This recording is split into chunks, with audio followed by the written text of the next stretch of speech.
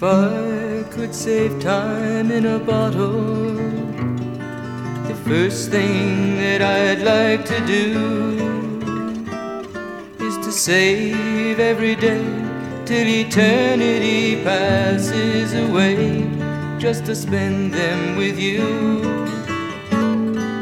If I could make days last forever, if words could make wishes come true, I'd save every day like a treasure, and then again I would spend them with you. But there never seems to be enough time to do the things you want to do once you find them. Hello and welcome to a brand new episode of Third Degree Burn. My name is Brian Hughes, and joining me is my friend Tim Elliott. Say hi, Tim. Greetings, people of Earth. That's my Ganthet voice. Oh, okay. Well, it's not really. I would have thought it would be like Jimmy Stewart, you know. But, you think Ganthet sounds like Jimmy Stewart?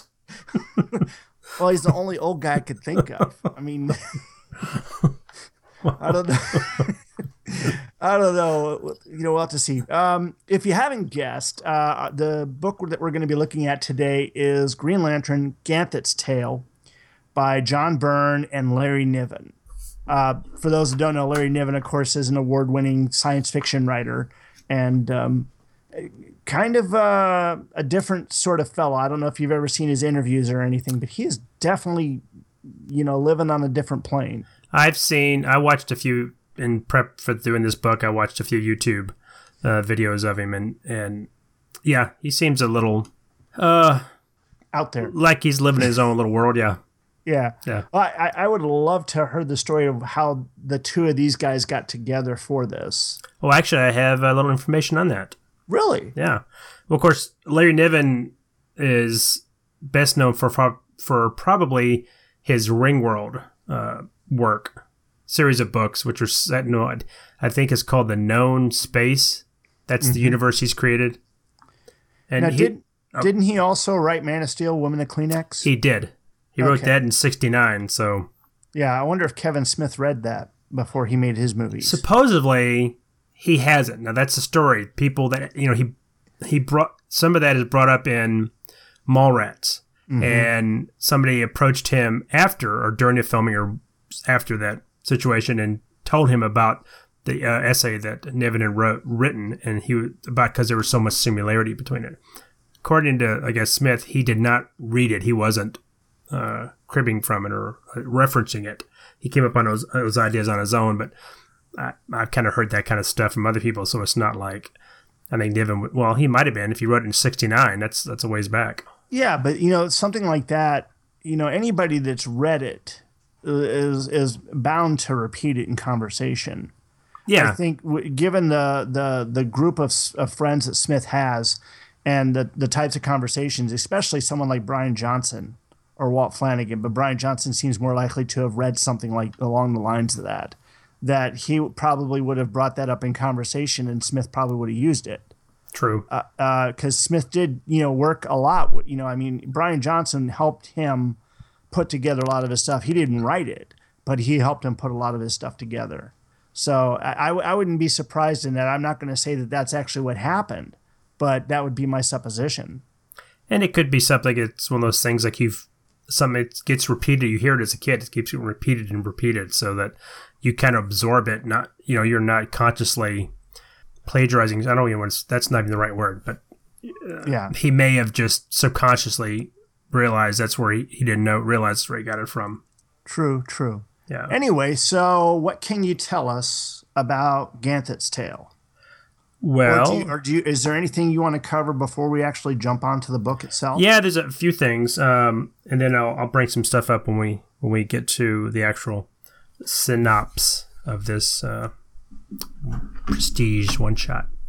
All right. I wanted to quickly. Well, I'll let you go first because there's something we talked about off mic, but I'll let you bring up quickly about John Byrne doing a coloring book. Yeah, well, we'll go ahead and put the link for that on the Two True Freaks page. But, Byrne had actually gotten someone had actually written on Byrne's webpage, the Byrne Robotics, in the forum, ask him if he'd ever considered doing a coloring book, like the Avengers or, one of the Marvel characters or something. And in the discussion before Byrne even got involved, other people had shot that down basically because it's licensed material and he'd have to go through them to do it. But he got in and started talking about maybe providing his own material. And then he started sampling material out on there, seeing what people thought. And as the thread has gone on, he's actually gone and talked to his people or whoever and made arrangement for him to go ahead and produce an adult coloring book. Now, I am completely unaware of the whole adult coloring book thing that's going on right now. So, Tim, can you tell me a little about it? Well, first I'll say it's not adult and you thinking, oh, that's an adult book. No, it just means I don't want to say it's a fad. There's a thing going around that they're adult coloring books that are mostly patterns or geometric shapes or flowers or things of that nature, or animals that adults will color, and it's supposed to help relieve stress. My wife has a couple and she enjoys them quite a bit. Are they a bit more intricately designed? They are. It's child's. Okay. Right. It's something you might want to color with a sharpened colored pencil or markers, or you could even do it with a pencil and just do it in shades of gray if you wanted to. It's really whatever you want to do. But yeah, they're not as quite as simplified as a kiddie book would be. Yeah, so it makes sense, some of the images that he'd put up on his website, because they seem to be almost, I don't know how to describe it. You had mentioned that it kind of looked like Mobius. Yes, that was my first impression when I saw it. And I was thinking almost kind of a steampunk or heavy metal influence on there, but then again, I see that too. I definitely, metal, so. Yeah. Well, that kind of ties in with the Mobius, doesn't it? Yeah. So, that's pretty interesting, and I thought that was really cool. I like the fact that, with the Fumetti, with the coloring book, that Byrne is stretching out into other mediums, and hopefully he's finding a market. I don't know how the coloring book will do. It'll sell. I think it'll sell well to Byrne fans. I would certainly pick it up. I know you would. Yeah, but is it going to show up in a comic book store? Is it going to show up, Walmart? Are you going to have to go to the major, box stores in order to be able to find this thing? Or are you going to have to order it online through Amazon? I'm sure Amazon will have it. I know I haven't seen these adult coloring books in the big box stores. I've seen them mostly in Barnes & Noble. Okay. You would find it. I'm sure you would find Byrne's book there. I'm sure you'd find it in your local comic store because it's Byrne. They know it's going to sell. Well, and see, this is Byrne's argument with most of the comic book world, is that, or not his argument, but what's been bugging him. We said we don't talk about Byrne's character or anything like that, but one of the things that he seems to be finding a lot of and talking about a lot of on his forum is that there are a lot of people that have bad attitudes towards him. Mostly it seems to be in the form of comic book shop people that have said Byrne books don't sell. Now, what my experience in that is that Byrne books sell at a certain amount. You can always guarantee when Byrne is going to be working on a book that it's going to sell X thousands of books. Yeah, he and you have to look at the fact that he is working for one of the more, like an independent. He's not working for the big two. Right. And one, comic books themselves are not selling at the rate they used to. And well, I'm actually talking going back into the 90s and the 2000s. When Byrne was working on like X-Men, The Hidden Years, or any of those books, he had people following him to whatever book. When I was following him, I was, following him to every book that he was on. And I'd pick up the books. Even if I didn't read them, I'd still buy the books. I bought all the Wonder Woman, but I didn't read them. I stopped. It was kind of the time when my comic book interest was I don't want to say my interest, but my enjoyment of comic books was waning in that period in the mid 90s. And then of course I got married and things changed. And what was happening with him is that as he would move from book to book, he would have that core group of people that would follow him from book to book. So there's always a guarantee of sales there. Yeah, I did the same thing. A lot of times when he left a book, I would stop reading the book. But Right. But so he always had X amount built sales into any one book or another. Now, as he started getting into more niche books, I'm sure that probably, especially when they weren't like the main stable of characters. Now, Jack Kirby's Fourth World, I have no idea how that did in sales. But, unless you start getting characters like the Justice League characters, the Trinity or whatever involved, there's the sales is probably only going to be a certain amount. And again, I think he was on that for like 2 years, wasn't he? Oh, I couldn't tell you. Yeah. But saying that, as far as it goes, a comic book shop is not necessarily, and even today especially, is not going to sit there and say, oh, it's John Byrne art. Let's, throw it out there and see if everybody buys it. I go into a comic book shop and I ask, do you have any Byrne trades or Fumetti? And they look at me like, who? And I actually have to show them. You say, here, look, see these X-Men books? See, this is Byrne art. Wow, that's beautiful. I'd never seen that before. Yeah, if they're young enough. But, I mean, compare him to, say, Claremont. How well were Claremont books? After, I mean, these are guys that were really hot in the 80s up until the early 90s. So past the, once the Burble pops and you get into the 2000s, how well are guys that were considered really popular established artists that are, I don't want to say they're not over the hill, they're not past it, they're not obsolete, but they have been kind of replaced by a new crop of younger, hotter artists. That's just, it's all cyclical. I mean, that happens. Yeah, but here's the thing. From the late 70s, 80s, and 90s, you had this core group of readers that stayed with the books, stayed with comics, people that should have stopped reading, within 5 years. The comic book companies thought that people were only going to stay with the books for 5 years before a new group of people would come in. But it wasn't happening. You had this group of people, myself included, who stayed with the books as they growed and changed with us. As we matured, the books matured. Peter Parker was actually aging, Superman went from being eternally 29 to 35 to whatever. And, we were sitting there growing with it, and we were liking the fact that they were growing up with us. And then at some point here, the big two said, you know what, these guys, they're still buying the books, but we need to get newer people. So they turned their back on us. And that's why they're going for those younger artists. They know that if they want to bring us back, they get the, George Perez to work on the book, or, someone from those days, or Art Adams or Neil Adams. But in most cases, they're going to sit there and find those younger artists and writers. I think you can almost do a parallel with the film industry, because the art style was changing. You were getting influences from Liefeld, McFarlane, that whole group of guys that were coming up in the end of the 80s and into the 90s. And that is what the kind of, I think the style and the storytelling kind of shifted to more faster and Flash younger over substance. Exactly. Faster and more intense.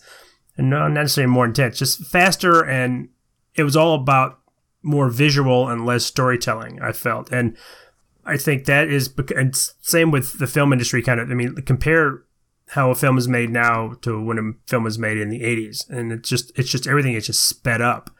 And right. I think that is maybe why these artists kind of were considered, again, I don't want to say obsolete, but they were considered the older order. And the new kids were going to replace them.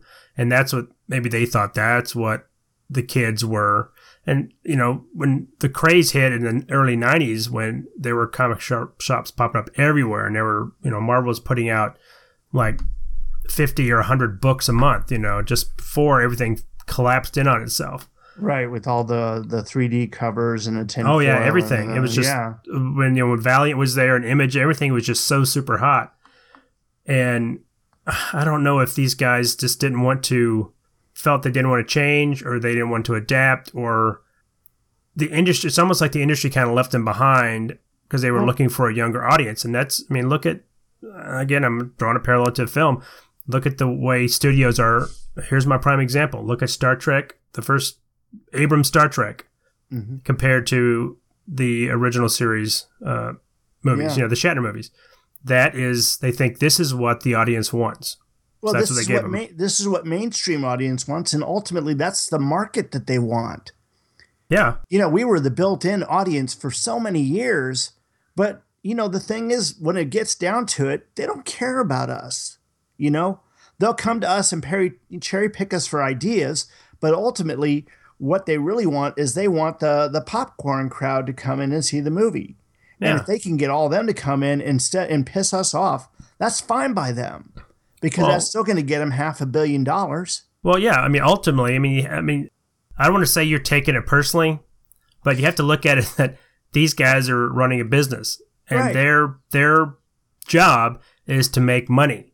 Right. And if they can make money by doing A, they're not going to do B, even if B is the loyal group that has been following them for 30 years. I understand your point, but I see their point too. I understand why they do it, even though I don't like it. I'm not saying that it's right or wrong. I'm not saying that they're stupid for doing what they're doing. They're trying to make money, and that's ultimately what they're going to do. I think the thing that gets me is that right now, and this is a bit of a change of subject. Right now, the biggest problem that we have, and this goes directly to guys like Byrne, is that there are people, and this is also true of Marvel, Disney, and Fox, is that people with egos are involved. And so therefore, it's going to be very hard to get the people together that you want to get together. You want Byrne to get back into the Marvel sandbox or the DC sandbox. But as long as the management there is the people that are there right now, it's not going to happen, because they don't want to work with him. He doesn't want to work with them. And it's the same with, Marvel and Fox. They could make so much money together if they would just get over themselves and work together. Oh, you're talking about the film. Yeah. Well, that's all about, they don't want to give up their little piece of the pie, even though in the long run, they're not thinking down the line that they may get a bigger piece of the pie. The thing is, they're sitting there saying, well, if we can do it right on our own, then we can make X, millions of dollars. But if they would do it right with Marvel and Disney, they could make that much money and more, keep the rights. They just got to work with them. That's all.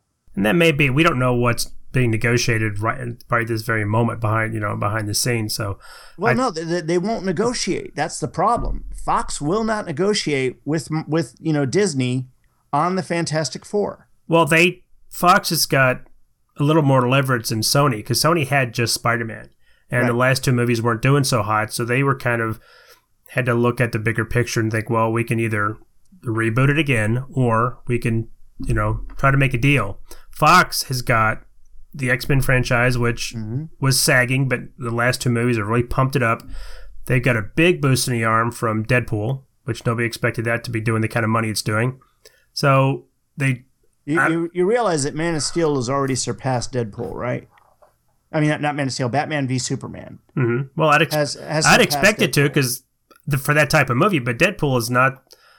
Deadpool's the kind of film it would be doing Punisher type levels, or right. But you see, the thing is, Deadpool is being touted as a blockbuster, all right, as a Jaws, as far as bringing in the money. Now, part of that is the fact that it had a budget of like $60 million, and then spent another $60 million on marketing. I think they actually spent a bit more than that. But they've made all their money back and then some. Oh, yeah. So financially, for them, it is a huge hit. Whereas Batman v Superman, they've spent $400 million or more on the budget and marketing and everything. So they have to make like $1 billion to be considered a success. Right. It just depends what you would define blockbuster as. Is it strictly ticket sales and the amount it brings in, or is it the return on your investment? If that's the case, I guarantee you, if you look at it that way, they're making more on Deadpool than they are on Batman Superman, even though it's going to ultimately make more. Yeah. But it costs more. So, I mean, it Right. just depends what you want to. I know, but the thing is, like, just as many people have gone to see Batman v Superman as have gone to see Deadpool. Yeah, I'm not saying Deadpool's better or making more. My point was that Deadpool was more successful than they thought it would be. Right. And that just, it's gonna give. That's why I think we're getting the next Wolverine movie is going to be R-rated. They are thinking, oh, these R-rated superhero movies make money. Not only that, but they're going to release Batman v Superman R-rated cut to the theaters here. Oh, I didn't know that. They're going to do that to see if they can sit there and boost up those ticket sales. I knew the DVD was going to be R-rated. Yeah, no, they unrated or whatever they call it. Someone kind of got a little. I think this is actually kind of a smart stunt. I think it's going to give them some extra ticket sales to help, make the bottom line look better for it. Well, absolutely. People that have seen it want to go back and see it to say what they add. What's the difference? What level of violence do they ramp it up to make it R-rated? Are we going to see Amy Adams come out of the bathtub? I'm pretty sure it's going to be a blood situation. Yeah, I think it's going to be violence. It's not going to be a naked Amy Adams. Yeah. But I think we'll probably get to see Jenna Malone in whatever character she is, or maybe we'll get to see what happened to Robin, Yeah, it could be a flashback or something. Yeah. Anyway, so I think we've covered everything else. Do you want to go ahead and get into the book? Well, there's Oh, really? one thing I'm going to ignore. There are three things I want to talk about quickly. We'll go over them real quick. All right. And they're all trailers. Have you seen Doctor Strange trailer? Yes. What did you think? I'm so excited for it. I'm so excited for the movie, but I would really like to shoot the person that put the trailer together, because I think that they picked the scenes that reminded them of other big movies. They said, hey, let's pick this scene that looks like Inception. Let's pick the scene that looks like The Matrix, and put that in there. And so now, there's a lot of crap on the web about how it's just a ripoff of all those movies. I haven't already read anything about it. I've only seen it. I watched it a couple times, but I thought it was pretty interesting. I thought, and I probably read this and forgot that Tilda Swinton was going to be the Ancient One. Oh yeah, I know. That right there was just great. That whole, and Scott Gardner made a comment on Facebook about getting hit so hard your soul gets knocked out of you. That was just a beautiful setup right there. And I again, this movie I'm really, really looking forward to. November can't get here soon enough. The only thing I don't like about it is, and I guess it's the voiceover, and I'm assuming that's Cumberbatch as Strange doing a kind of an American voice. I don't like the voice he's picked. It sounds a little whiny. I always kind of thought of Doctor Strange sounding like David Niven or Michael Rainey. Kind of not a British accent, but kind of a cultured New England kind of accent, something like that. So like Liam Neeson in the Taken movies. Yeah, I could even go with that. Yeah. Yeah, but if you could get Liam Neeson to do the voices, wouldn't you get him to do all the voices? Well, I don't expect Cumberbatch to have somebody, to loop him, but and once we see the film, I don't know. I don't know what it's going to sound like. So Strange, I guess, has always been a New York, so he would have kind of a New York, maybe a cultured kind of New York accent. I don't know. Nobody ever. Look at Tobey Maguire. He doesn't have a Queens accent, does he? No, he's got a very Midwestern accent. Yeah, would he sound like Paul Spataro? You'd think, wouldn't he? But my own background. I was born in Minnesota and spent my early years there and then outside of Boston. And so as I was growing up, I worked very, very hard to get rid of those accents because they all just kind of form up on you. Did you have a Boston accent? Well, I had kind of a cross between a Boston accent and a Minnesota accent. Yeah. Wow. It creeps up on me when I get really, really sleepy or drunk. Oh, you can talk to Chris Tyler. You can. No, I worked very long and hard to get away from all that. But one of the benefits though is well, it's also a detriment too, considering how much time I spend on the phone these days, is that I can pick up a lot of the verbal tics and accents of the people that I'm talking with, and I don't intentionally do it.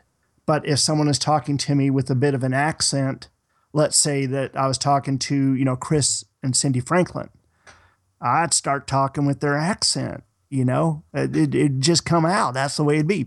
If I was talking to Matthew McConaughey, I'd ease on into that Matthew McConaughey voice. That's not unusual because when the first time I went to Ireland, and I was over there for about a week, so I would spend a lot of time, around Irish people.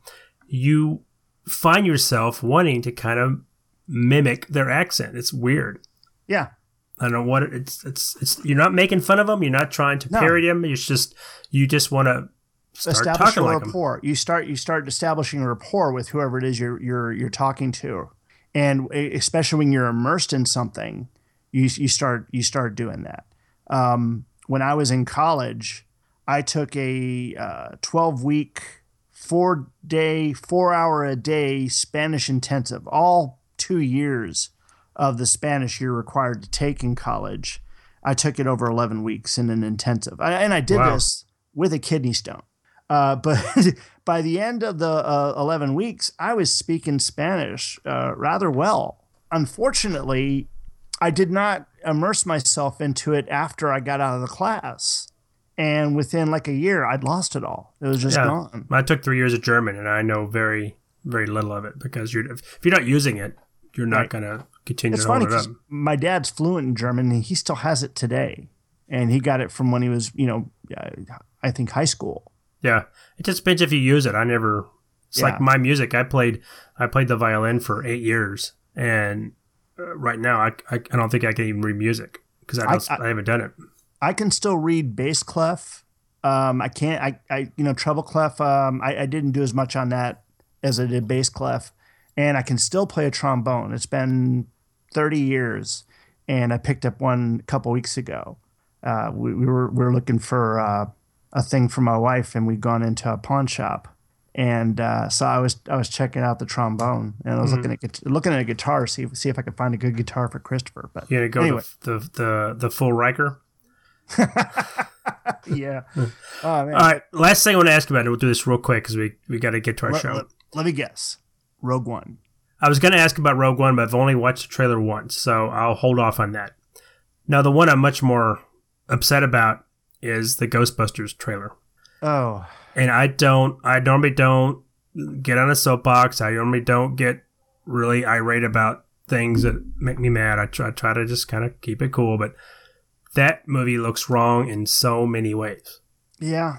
Yeah. I'm going to wind up going to see it, though, because my wife and son... I'll wind up going and seeing it.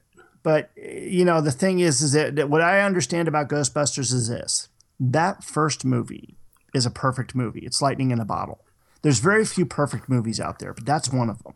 You're never going to be able to recapture that, There were so many things they had going for them, and they had so many things going against them. But, it worked. Even without Eddie Murphy, even without John Belushi, it worked. I think it worked better I think if Belushi was in it, it wouldn't have been as strong a movie. And I certainly think if Murphy was in it, that would have been too much star power going on. Yeah, it would have been a tug of war. Yeah. I think that wouldn't have worked as well. Yeah. And I'll just say this quickly. It's not that it's an all-female cast. That is not my problem. It just doesn't look funny. It looks like it's trying too hard. They're going with kind of a gross out theme to it. They're not. It just looks wrong. I mean, it's hard for me to describe what I don't like about it. And it's probably because I can't, got my, Ghostbuster glasses on, and that's anything that's not Ghostbusters that I'm going to react to. But I don't. One, I wasn't a fan of Bridesmaids at all. And I know this is the same director. Pretty sure. Yeah, Paul Feig. Yeah. And I didn't. We went to see Bridesmaids because everybody was talking about how funny it was, and Vanilla and I both walked out like, what was everybody? What movie did they see? Because we didn't see the same film. That was not a funny film. I think that a couple things is that you have when you see a comedy, you have to see it with a good crowd. If the crowd is not into it, the movie is going to fail. I don't care what it is, you know? Yeah, well, our crowd was into it. We were just the two sitting there by ourselves looking at each other going, this was supposed to be really funny, right?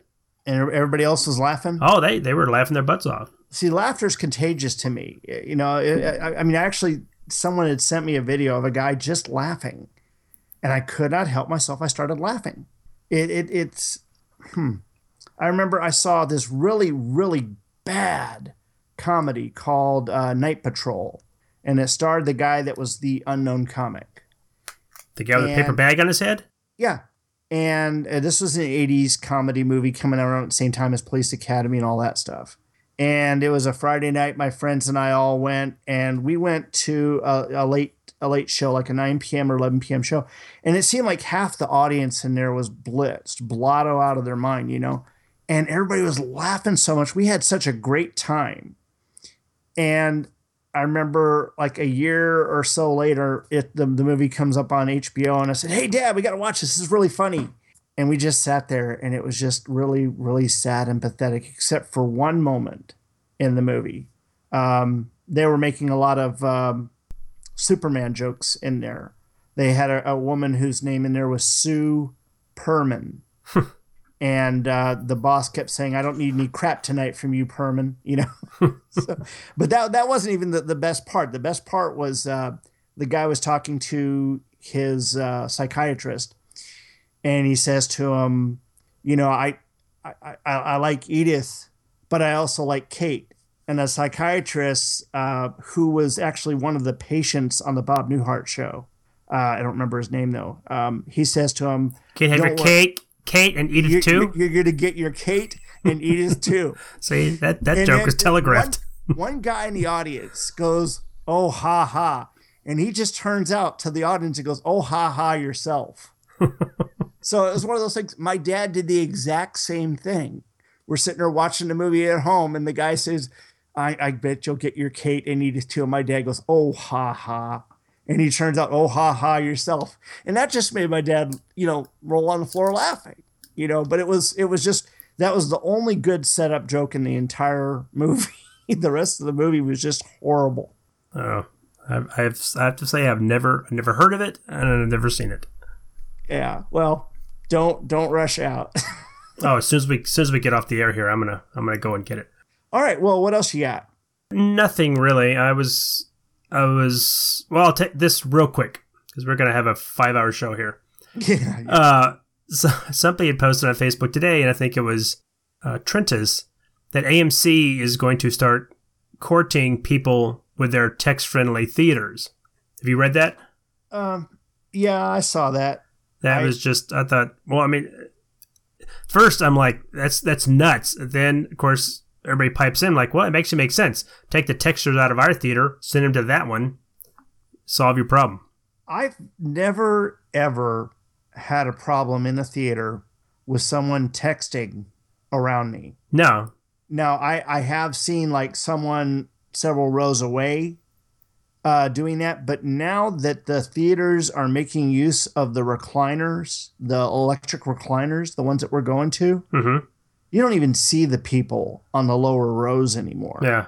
Because it's such a drop. So I don't even notice it anymore if they're doing it. Someone says, "Oh, it puts up so much light and everything." I don't notice it. I'm watching what's going on the screen. Yeah, I have more problems with people talking. I've had, situations where you tell somebody to be quiet. If someone's phone goes off, that's different. That's a different matter. Were you with us when that phone went off by us? I don't remember if it was when we all went to see the movie or not recently. Yeah, someone just like 3 seats over, their phone went off on this major siren. It sounded like a police siren going off. And it had red lights and everything was blinking. It was really, really like some sort of ostentatious display. And I guess that was supposed to mean it was a serious call, someone really trying to get through. They had to get through. Then take it outside. Yeah, exactly. But then again, you're going to have some small interruptions, but I don't see this whole texting thing as a big deal at all. I don't see it I was more outraged with the head of AMC's attitude that, I think he was quoting as being millennials, that because they live so much on their phone that it's unreasonable to ask them to turn their not text for 2 hours. I'm like, I don't think so. You're asking them about to talk. Can't they not text too? They don't have to have a phone with them all the time. But that's just us being grumpy old men. Get off my lawn. Get off my lawn and shut your phone off. All right. You got anything else? No. Why don't we take a break? Yes. And we'll plug a promo, and we'll come back and we'll get into Ganthet's Tale, because it's a little meaty book, so it's going to take us a while to get through it. This is Tokyo, once a city of 6 million people. What has happened here was caused by a force which, up until a few days ago, was entirely beyond the scope of man's imagination. Tokyo, a smoldering memorial to the unknown. An unknown which at this very moment still prevails and could at any time lash out with its terrible destruction anywhere else in the world. Hi folks, Luke Giaconetti here. I'd like to ask you a few questions. Do you like giant monsters, or as they're called in Japan, Daikaiju? Monsters like Godzilla, Rodan, Gamera, King Ghidorah, or Mothra? Do you like more obscure monsters, such as Gappa or Yangari? Do you like giant heroes like Ultraman, or super robots like the Shogun Warriors? If you answered yes to any of these questions, then I think you might like my podcast, Earth Destruction Directive. I'm a dedicated fan of all things Daikaiju, and I'd like to share that with all of you. Please check out Earth Destruction Directive at twotruefreaks.com. Earth Destruction Directive, where we turn your Daikaiju dreams into city-smashing reality.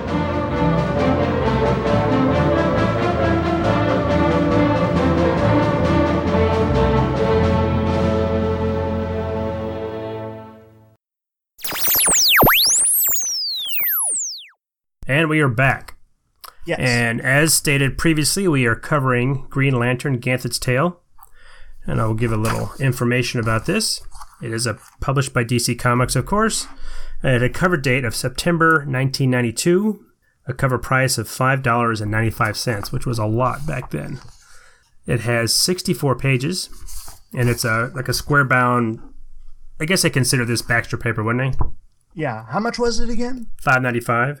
You know, that's actually not that big a surprise, because you go all the way back to 85, 86, when they first started the prestige format, Dark Knight Returns and things like that. Those were $5 a copy, like $4.95. Were they? I thought my Dark Knight was $3.99, but I could be wrong. The memory cheats. Yeah. Anyway, go ahead. Okay, our plotter is Larry Niven. The script is by John Byrne. All the art is also John Byrne, but the color is by Matt Webb, and our editor... Colorist. Colorist. Yeah, our editor is Denny O'Neil. And it's interesting that Matt Webb worked on... I think he was a colorist on all of Byrne's X-Men books at Dark Horse. Yeah, it shows. Other work that came out the same month this did was Namor Submariner. Oh, and I forgot to write down the number. Forgive me, people.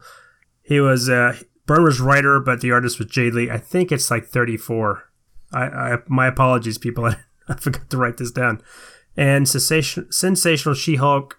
And I forgot to write that one down. I think it's... Hold on just 1 second here, okay? Because... I've got them right here. It's Namor 32 okay. and She-Hulk 45. All right. So he was pretty busy. Yeah. Considering this one was... Okay, he was just writing Namor. He wasn't doing right. That's when he stepped off and Jay Lee came on as the artist. I really hated that artwork. Oh, you didn't like Namor's little Speedos? His tiny little Speedos? I did not like Jay Lee's work. I'm not a fan of his either. When, the thing is when you're reading John Byrne and it's crisp, it's clean, it's got a realist bent, and then you go to that dark, muddy, angry artwork. Very sketchy. That Jay Lee was doing at the time. It's such a a juxtaposition of what we've been seeing. Now, there are people that love this guy's work, and as he's gone on, he's become a rock star in his own right. He's actually got action figures. You go into the comic book shops. There's action figures based on Jay Lee work. Yeah, based on Jay Lee work. It's Batman stuff. Oh, I did not know that. Right.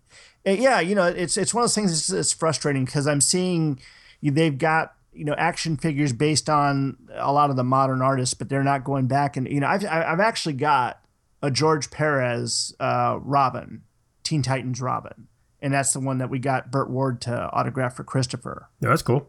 But that's an older action figure. But it's not often that you see Byrne's characters represented as an action figure. There's one Superman one out there that I've heard of, but I've never seen it. Yeah, I don't think I've ever seen any that's actually called out as being Byrne inspired or Byrne. But it would make sense to do that, wouldn't it? It would make sense, but it may be, again, a rights thing that they can't come to terms with him on it. I don't know. I mean, if DC owns the rights, do they have to include him on any of that? I don't know how that works. Yeah, they would have to include him. I mean, it's just like the stuff they did with Jose Luis Garcia Lopez. Praise be his name. But you go back and forth on all that, and a lot of that goes back to the egos at hand. And it's not, there's an ego on Byrne's side, but there's egos on the other side as well, and they just never wanted to give him that kind of credit. Well, they just don't want to. Neither one of them wants to give any ground up. So, yeah. All right, moving on. A little brief background on this. This, of course, is plotted. So the main story is by Larry Niven, who we've stated before is a science fiction writer of some renown. He's won a couple. I think Ringworld won the Nebula or Hugo Awards. Mm-hmm. Well, he was apparently approached in the late 80s. This is a story I heard by O'Neill to help, and a couple other sci-fi writers, to help flesh out the backstory of the Green Lanterns.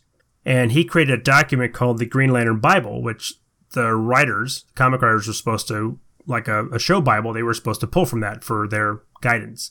Mm-hmm.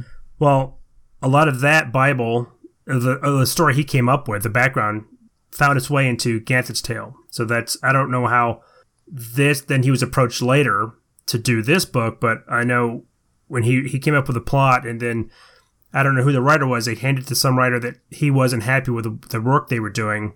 So somebody suggested Byrne, because Byrne could not only could script it, but he could also do the artwork.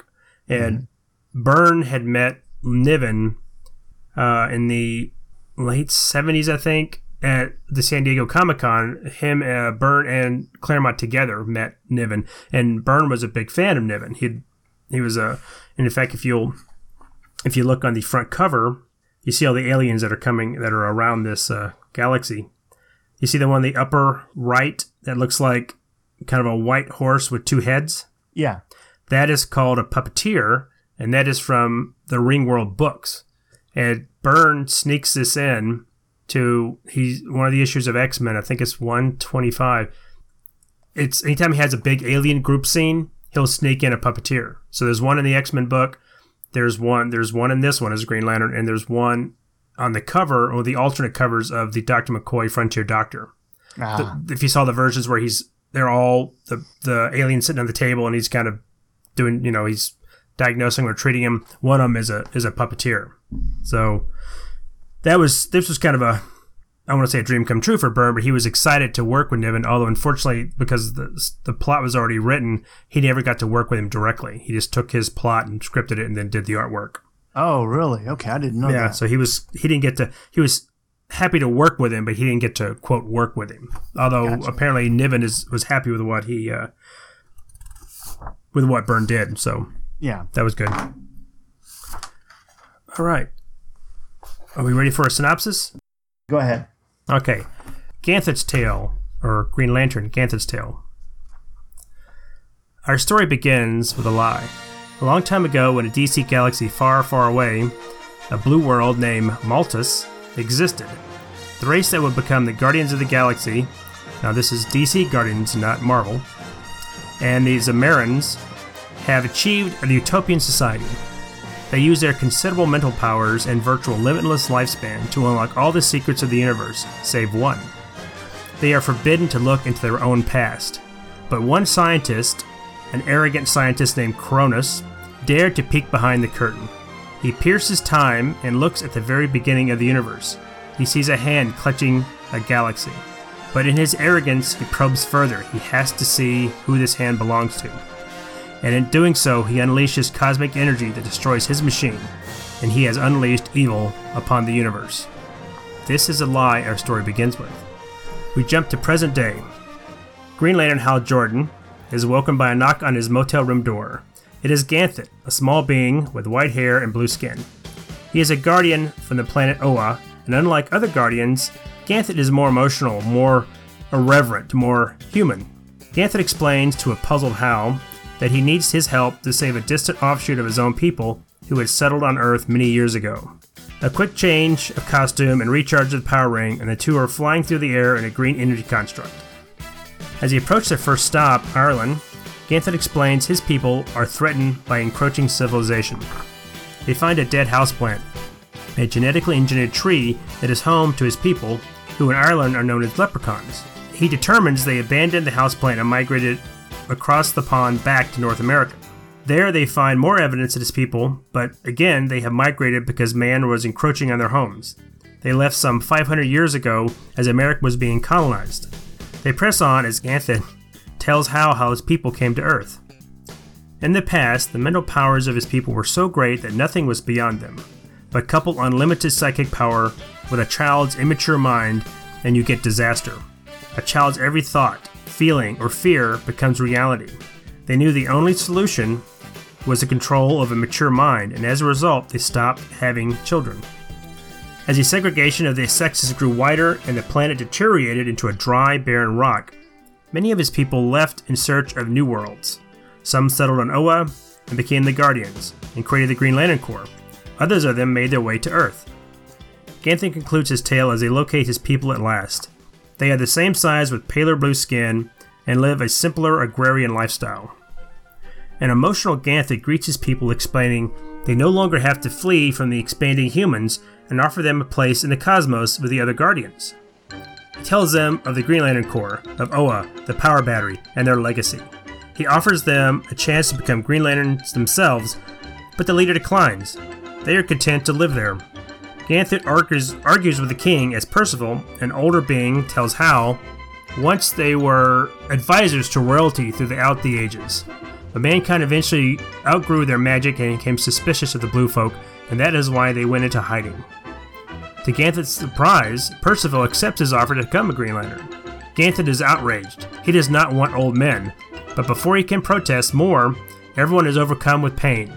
Picking themselves off the ground, minds still reeling from the attack, Ganthet tells them it's time to go. The universe is in peril. He creates a green energy saucer and they head into space. We cut to interlude. As we see a high-tech craft floats in space, its occupants seem very pleased with themselves. Back to Ganthet. Ganthet explains what they felt was a corruption of space-time. Time itself is under attack. He tells how after the power battery tore itself apart at Oa, he built a time viewer and dared to look back in time like Cronus. He too sees the hand and experiences the same blast of cosmic energy, but what he sees he does not believe. A giant hand clutching a universe was not real, could not be real. He needed to look further back, but how? Ganthet cleverly looks past the past into an earlier universe, or more opaque universe. He uses this as a mirror to look forward into the past. Stay with me, this all makes sense, I promise. What he saw was his race as savage and warlike, not the peaceful godlike beings every Guardian believed was true. The lie we open our book with was an origin story, Ganthet explains, created to keep an enemy from looking into the past to find a weakness in the Guardians. The origin stories made them look more powerful the further you look back. Hal asked about the true origin of Cronus. Looking back through time, Cronus was blocked by the origin story, but he tried to look around it. But he did not use the early universe as a mirror like Ganthet. Instead, he tried to look into the past by looking past the end. His machine somehow linked a dying universe with its own beginning. Entropy was let loose into the universe, and 1 billion years of energy was drained from the start of time. The universe was born old. 1 billion years of potential life was erased from time. Ganthet explains the Guardians and the Green Lantern Corps were created to amend for the countless lives lost to Cronus' folly. Ganthet tells how the effect they felt earlier was a result of someone attempting to recreate Cronus' experiment. He must start Percival's training if they are to save the universe. He tells Hal to mind the ship as he begins to teach Percival. He gives Percival several implants that will help him focus his natural psychic powers. Hal questions who they are going up against, and Ganthet tells him it is a former Guardian named, and bear with me, Darlarkis Spokpak, and his Zamarian wife, Thwarch Charchura, and their kids, Darth Artine, and Daran Chatuk, each with their own power rings. Hal asks how he is to defeat power ring users, and Ganthet explains they're going to use hard science to get the job done. We cut to the craft from the interlude. The former Guardian, his wife, and 2 kids are watching the approaching ship. The Guardian does not want to use violence, but agrees with his wife. The approaching ship and his 3 occupants must die if they are to undo Cronus' mistake. The ship drops out of warp and into an asteroid field. As Ganthet congratulates Percival on his success and his training over the last week, the ship is attacked. Hal counterattacks. It's the 2 children. We have several pages of power ring fighting, lots of constructs before Hal realizes the only way to defeat them is to put Ganthet's plan into action. He turns and runs. The kids think him a coward as Percival, in full armor and riding a winged horse, attacks.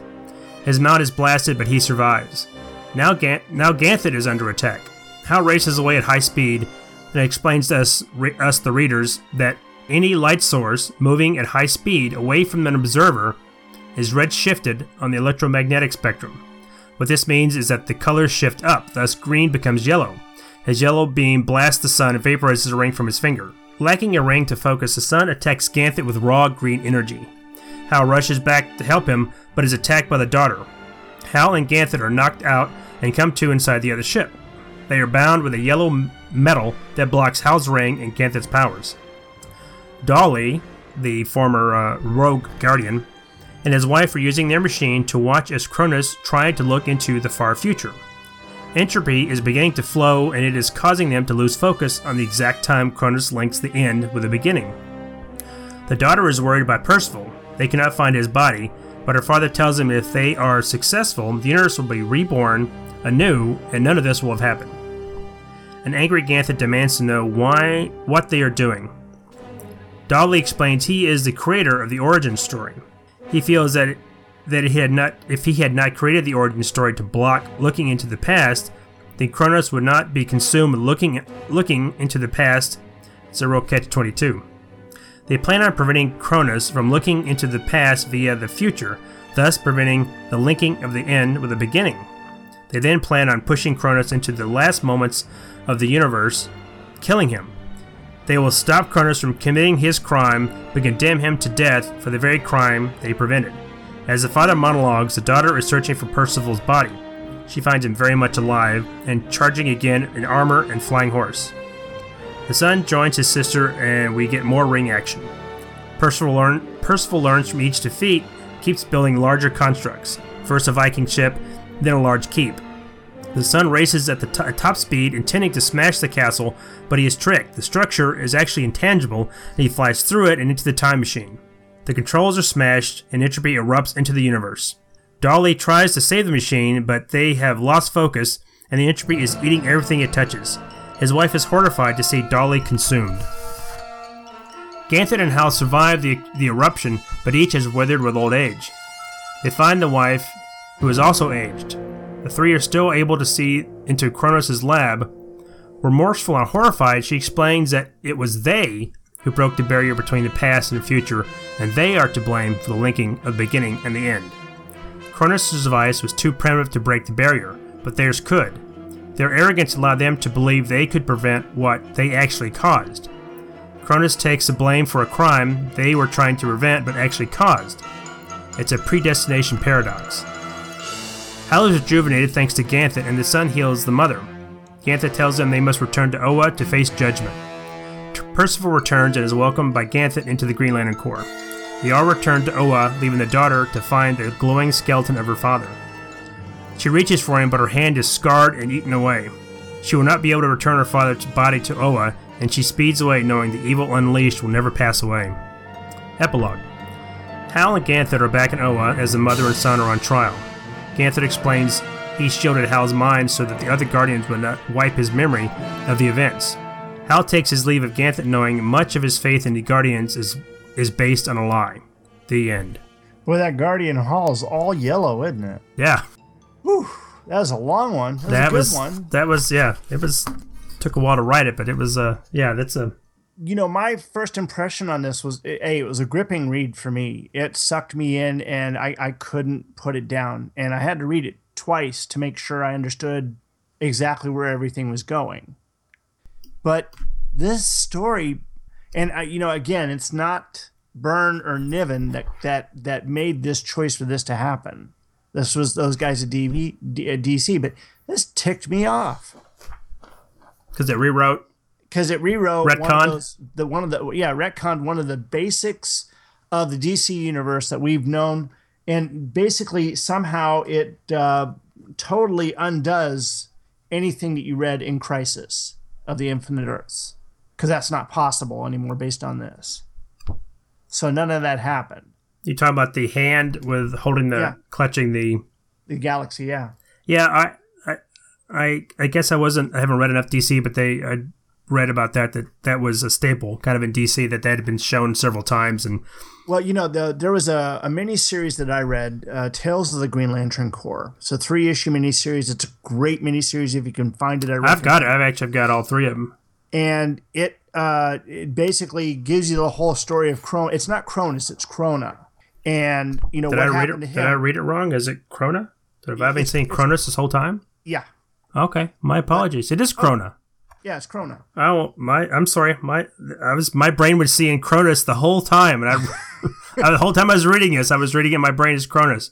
Well, I'm not going to take off for anything. I mean, you actually tried very hard to pronounce all of Niven's characters. Yeah, that was. Yeah, that's why later, after I pronounced them once, like they became the daughter, the wife, the son, the daughter. You know. Yeah, naturally, yeah. But the Tales of the Green Lantern Corps, you know, they showed what happened to Krona in the fact that the Guardians didn't, you know, kill him, sentence him to death. They just basically shipped him off in this kind of galactic traveling unit that took him all over the place, kind of like being in the Phantom Zone, so to speak. Yeah. And he wound up crossing into the realm of death and allying himself with, I think his name was Necros, which is funny because John Byrne worked with an inker named Necros, Bud LaRosa. Now, wait a minute. Now, again, forgive my ignorance. Is it Necros from the Blackest Night? That's not who I'm thinking. I haven't read Blackest Night. I couldn't tell you if that is or isn't. But who's the guy that comes back and brings everybody else back to life? Isn't that Necros? That I wouldn't be surprised if that was the case. But okay. in this story, he was, you know, the embodiment of death. Okay. And he was trying to find his way into our universe.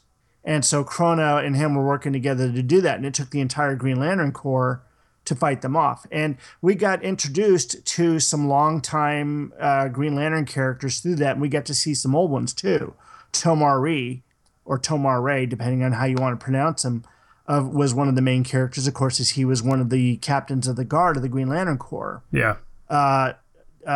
Arisa, who was just brand new Green Lantern, started off in that book. And we also got introduced to Arcus Chummock. Are you familiar with him as a Green Lantern? If I saw a picture of him, I don't recognize the name. Well, his character was really, really interesting to me because when he defeats a foe, to give him an honorable death, he must consume them. So he actually fought the previous Green Lantern, defeated him, and then ate him. And he had to stand trial for that. And basically they said, no, you're worthy to be a Green Lantern. So that sounds familiar. Yeah. And I've always been looking for that character in the other Green Lantern books throughout the years, and they seem to really kind of sidestep him. And I was looking at this cover trying to see if they may have had him on here. And I was disappointed for a number of reasons, though, because you see all these Green Lanterns on there, but you don't. They're not really in the story. I mean, they have that one splash of them of Green Lanterns of the Green Lantern Corps. Well, that's just it. Most of these on, and because I haven't read Green Lantern in a while, I've forgotten most of them. But I don't think any of these, except the woman, looks familiar. The rest of them don't look like recognizable. Yeah, she looks like one of the elite guard that I remember from the Tales. But the rest look like just, other than, of course, there's a puppeteer that I mentioned earlier, but the rest are ones that, I guess, except for Hal Jordan, that Byrne is different aliens, yeah. Yeah, he's just created. Yeah. Which I thought was, which I thought was interesting that this is a quote from Niven, that he said the reason why the ring works, why a power ring, because he said a power ring will fit on any shape alien. Right. Now this, I'm reading a digital copy here. I actually, it turns out I've got a physical copy in my collection, but it's up in the stacks. And if I remember right, isn't the Ganthet's tail, isn't that gold or like a foil kind of? I'm reading an actual physical. It's like a foil stamp. It's silver. Yeah. Yeah. Okay. Because the digital copy, it's actually hard to read Ganthet's tail because the scan of it couldn't relate pick it up. That. Yeah, it's just it's kind of a silver foil stamp. And if there's any one complaint I've got throughout the book, now this was done at the same time that he had been doing, or he had just finished his run on Namor, and if you remember in Namor, he made a good use of Duoshade, and of course he did that at OMAC, which is like the year before this, I believe. But he didn't use Duoshade in here at all, did he? Not that I can see. And the other thing that I found interesting is this picture that he's got on the front cover of the hand holding the galaxy doesn't look like the one that but Joe Staton had drawn time and again, or the one that George Paris had drawn in Crisis on the Infinite Earths. This is a completely different representation of it. And I don't know if he was, using something from Kirby, which I'd never seen, or something else. It could just be, if it's just, if somebody said draw a hand clutching a galaxy. Yeah, I'm gonna have to break down and read Crisis one day. I have it. I've never read it.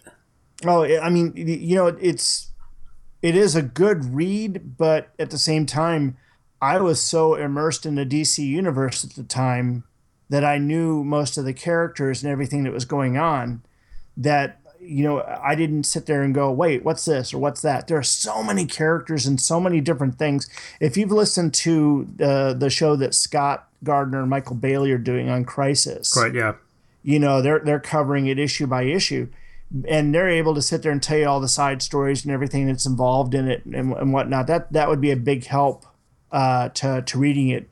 Because if you go into this, my father-in-law Nestor, he was sitting there. And he couldn't get through the first issue because he's just like, I don't know who everybody is. It was just so, he knows who Superman is or the Flash is. But you start showing, all these other characters and everything, it was just too much. But I think a successful miniseries should work on its own. You should be able to read it and enjoy it without having to read every side story. And I think maybe it's just that I know Crisis is a very dense read. This is the one that started the massive crossover events that they did every year, Millennium or Invasion. And if you haven't been listening on the Fire and Water Network, they're doing a run through of Invasion, including all the side books. And I've been enjoying those podcasts an awful lot. I've been listening to Gardner and Bailey talk about Crisis, but I've never listened to the Fire and Water. No, there's a lot of good stuff on that network, and they've got their own. They do their movie commentaries or their discussions. They just started doing these mini podcasts where they put one out to talk about the Doctor Strange trailer. And it was like a 5-minute freak, and it was like a true 5 minute. It was really like 5 minutes. It wasn't the 2-hour 5-minute freak. Yeah, exactly. So, but no, I'd recommend almost every one of their shows. I've even listened to the ones that are doing on Who's Who, where they're going through every character listing. And now I was never a big fan of Who's Who as compared to Ohatmu. Oh yeah, I had all the Marvel universe. That was always my favorite. But listening to them talk about it, they got a genuine love for it, and they're sitting there telling me things about the characters that I never knew. But then again, I wasn't as interested in going through the Who's Who as I was interested going through the Ohatmu, because Ohatmu gave you so many bits of information about the character I thought was really, really cool. Well, yeah, the Ohatmu seemed to be, for the most part, from my experience, Who's Who was basically like a 1 page per character, and Ohatmu would sometimes give you 3 pages. But Ohatmu is giving you all colors, you know?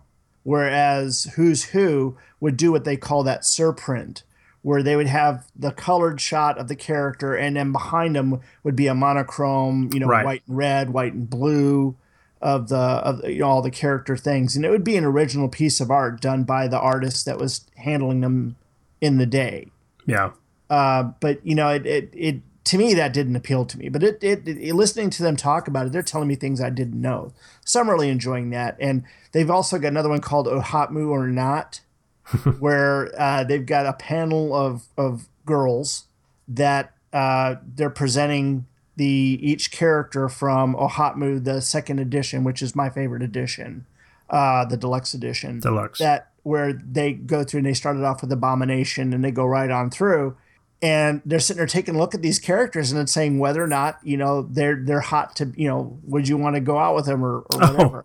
And it's funny because like every one of them to a girl said no way would they go out with Angel, Warren Worthington III, drawn by Byrne. I don't get that. Well, are they going, like, for instance, for the Hulk, do they consider the Hulk or they consider Banner? Well, they haven't gotten to the Hulk yet. They're still in the A's. And, I mean, they just finished Wundar the Aquarian and Angar the Screamer. And, you know, of course, no one wanted anything to do with the Abomination. Well, again, would you go with Blonsky or would you go with the Abomination? The Abomination, because that's the character as he is. Yeah. He doesn't transfer, you know, he doesn't transfer back and forth. True. Right. And have you seen what Blonsky turned into? Oh, again, I don't know what Blonsky looks like in modern day. The last I saw of him, he had gotten half of his face destroyed by like acid or something. It was toxic waste. That was during the, I think when John Romita Jr. was drawing it. No, Jeff Purvis. He was. It wasn't during the Romita run. No, it was right after the McFarlane run, and Jeff Purvis was doing the artwork on there, and his artwork was so different from everybody else. And then right after him is when Dale Cowan came in, and I don't know what you ever thought of Dale Cowan. To me, he was like. He drew everybody like Byrne drew them, but thinner. Oh, I've always pronounced it Keown, but I don't know how it's actually pronounced. I'm a big fan. I loved his Hulk stuff. Yeah, so did I. I enjoyed it an awful lot. But around the time that I guess it was during the Pantheon, and that was when he left. I guess was when I actually started dropping out of comics and stopped buying the Hulk. That's when I stopped buying the Hulk before I think the Pantheon story was finished. Because that's Peter David was still writing that, but Peter David was writing, and he was, you know, again, we'd already seen so many different psychological profiles on the Hulk, and as I understand it, Peter David must have done like 19 different psychological profiles of the Hulk during his run on there. You know, finding different ways to break Banner up and break him down and all that, and you know, once he started getting into that and creating that amalgam personality that they had the Hulk on, I kind of started losing interest. We have really gotten off track here. Yeah. I guess, you know, we talked about this cover here, and again, I was talking about the Galaxy in the Hand, and it was, you know, just not the one that I'm used to seeing. But I guess we can go on in. Yeah, let's get in with do you want to kind of you just want to go like we normally do, or do you want to give overall impressions? You just want to go through it and we'll talk about overall at the end? You know, I'm not going to sit there and do a whole lot of panel by panel, but I will say that, you know, this is at the time when Byrne's art was, you know, really, really good. But I think that it seems like, especially when it came to Rock and Rubble throughout the book, that he seemed to kind of take a shortcut. His Rubble was not as well defined here as we've seen, you know, in other books. I'll go with that. I will say, overall, I was a little disappointed in the art. I thought, if you compare this to the work he was doing on, at the same time, Next Men and his She-Hulk run. Mm-hmm. I thought that was much more polished. Now that may be because, well, I know in the She-Hulk he's inking himself. Yeah. And he was inking himself on Next Men. So I don't know if this just looks a little rushed. Just a little. It's not bad. I don't want to say bad. I will never say rushed with Byrne. I will say lazy. Well, maybe that's what I'm trying to say. It looks like his full attention wasn't on it. He was not. It wasn't a labor of love like She-Hulk was. And again, he didn't write the story, so he's having to go off of somebody else's, work to create it. Right, and that maybe have something to do with it. We don't know if he was kind of brought in at the last minute, so if maybe he didn't have enough time. And this is 64 pages, so this is like... Yeah, now that first page where we actually get to see Krona... Blue Sinestro? What? So Blue Sinestro. Yeah, Blue Sinestro? Yeah. And you see the very bottom panel, that makes me think of a George Perez panel. The one with him at the bottom? Yeah, with the funky lighting on his face. That doesn't look... God, I mean, the inking is... Look at the inking on the collar. It just doesn't look like Byrne. Yeah. And it looks really... And if you look at... it's back towards the back, but if you look at the hand looks very sketchy. Yeah, the hand looks sketchy. But the thing is here, and I think because take a look at the way this page is laid out and the way Byrne is using the color green in here. He is basically already setting the tone here in that the Guardians or whoever's involved have gone in and done their manipulation. Oh, you think that's why it looks green because that's the cover story? Because he's looking at the cover story with green. Yeah. That's another thing. The coloring. I don't want to say it's flat. There's something about the coloring. It looks almost a little too saturated. It looks. I think there's too much, and this may be a product of the time. It looks. A lot of the backgrounds and some of the shading has gradients in them, which is probably a digital. Yeah, they did this. It's almost like they were going to do this as a miniseries, a comic book miniseries, and at the last minute they decided to go ahead and put it into one prestige format, and so therefore you've got comic book setup on everything, and then they put it on the beautiful paper. They use a beautiful printing, and it just made everything come out flat. Yeah, it does, and it just doesn't look. I almost really can't put my finger on it. It just doesn't look dynamic. Yeah, it doesn't look good. And maybe it's a printing process, or maybe it's just... Yeah. Now, it took me a second read through to catch the bit with the tie. Did you notice that? Oh, I noticed that right off, where it keeps changing. Yeah. Yeah, I noticed that right away. I thought that was a kind of it's like Rorschach's mask. Yeah.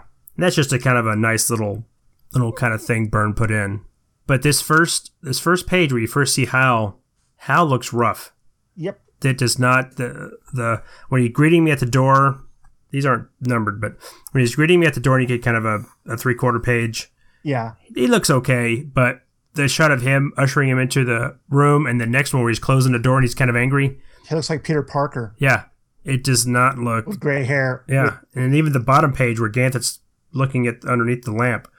And that's when he detail. puts on the costume, and he's got all the definition of a Ken doll. Yep. Well, I never noticed this. I guess when you put the costume on, it also fixes your hair. Yeah, it fixes your hair and makes it look like Superman. And I guess it shaves you too, because see, he has a stubble. Yep. Wow, I never knew that. That is one magic ring. Yeah, it is. It is, and yet all he can think of is giant fists and Hot Wheel tracks. Well, he's a test pilot. True. But wait, is that Playboy that the Guardian is looking at?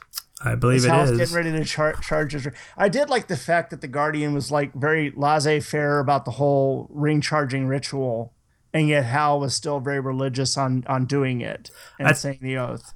Right. I think that's establishing that Ganthet is more not cynical. He's more irreverent. He doesn't. I think they've stated that he's one of the younger Guardians, right? I thought he was older. Was he older? Okay, maybe my mistake. But he's not caught up in all the ritual and all the the official processes that the other Guardians. He's not quite as stiff as the other Guardians are. Yeah, but he definitely, shows things that I didn't ever see. Again, my Green Lantern experience, I read a lot during the 70s and 80s, but, when they got away from Hal Jordan, I lost interest. Yeah, I dropped most of mine is through the Staten and Englehart run up through until it became Green Lantern Corps, and then I read through the end of that, which is right up to Crisis, I believe. And so I didn't come back to it until Death of Superman tie-ins with Emerald Twilight, and then I just read those. Then I dropped off again. So I know nothing of Kyle Rayner, nothing at all, other than who he is. Right. I mean, all the Kyle Rayner I've ever read was in Generations, if that tells you anything. Yeah. Yeah. Going on as he's sitting there telling them the story and they're traveling about, even the tree, it just doesn't look right to me. The house plant? Yeah, as he put it. And to me, it looks like it's the coloring. There sure is, for a book about guys with green rings and green power, a lot of yellow that seems to come up on the constructs that they're using. And I know that they have to differentiate the color, but it does make a lot of the stuff that's supposed to be green look yellow. Like if you're looking at the bottom half of that page, it's got the house plant. Mm-hmm. You see the thing that they're coming up in, that they're traveling in. It looks like a yellow hockey puck. It's got a lot of yellow in it. Yeah. And that's just, again, as you'd probably say, they're probably to differentiate the from the green glow around it. It's a little more, even the background above that where Ganthet's talking about the joke was on him, that background has got a lot of yellow in it. Yeah. Now, the next page, when he opens that up and you see inside the house plant all the honeycombs and everything, that makes me think of the movie Chronicle for some reason. Chronicle? Really? Yeah. I think it was the thing that they found in the cave. Oh. So, I didn't see that at all. Yeah. So they keep going around trying to find these people, and they find they've kept moving. Basically, yeah. What did you think of this before we kind of get to the story of the Maltesians? What did you think was going on? If this is actually Niven's story, right. This whole kind of ecological cautionary tale that's going on here, how did you think that fit in with the book? There are parts of it that bugged me. Sitting there thinking about this, he brought in, certain earthly things. And this is why Hal Jordan was in it, is that he wanted to bring in earthly things like the whole Percival story, the whole night thing. Right. But I almost wish that he had gone to a completely different planet and used a completely different Green Lantern. Don't get me wrong. The Hal Jordan is my Green Lantern, but it's like he didn't have to do that. He could have done this with any Green Lantern. Well, if you thinking on this, because that's another of my complaints, that Hal Jordan is written. I don't want to say he doesn't have his voice down right, but Hal Jordan is very flat. Yeah, is very flat in this book. He's not. He doesn't really, other than the green shift that he does, the chroma, the spectrum shift he does at the end when he's fighting the sun. Mm-hmm. Hal Jordan doesn't really do anything. He doesn't need to be in this book. Right. He is our character that we're looking through his eyes. Yeah. He's a surrogate for the audience, and he's had to be there to explain it. And he doesn't. He seems to be a little lifeless. So I guess what I mean by being flat, he is not. He doesn't particularly get upset when Ganthet tells him. Right. Now, when he's telling him he's going to look for his people, I can understand Hal's not going to be, okay, I'll go off with you. I guess he feels he has to because he has to obey the Guardians. But when everything starts going south and they have to go and rescue the universe, he doesn't seem particularly angry or passionate or concerned about that. I mean, I'm jumping ahead, I know, but... Well, no, I mean, but that's the thing here. Number one, you had Larry Niven putting a story together, and Byrne, who is not, a big Green Lantern guy. Mm-mm. I mean, how many Green Lantern stories has he done? I can only think of this one and the one in during the whole millennium. Well, he did the Action Comics where he teamed up with Superman. Right. Oh yeah, it was Superman with the Green Lantern Corps, but it wasn't Hal Jordan so much. So, so you didn't get that sense of the character. We read that character, through a number of years and got to, see a lot of what goes on with Hal Jordan, Carol Ferris, and Tom Kamaku. I don't want to say the other name they gave him. But I mean, we got to see Hal Jordan through all that. So we knew a personality. And I think that Byrne didn't really know that. And again, there's Larry Niven also to sit there and consider in all this.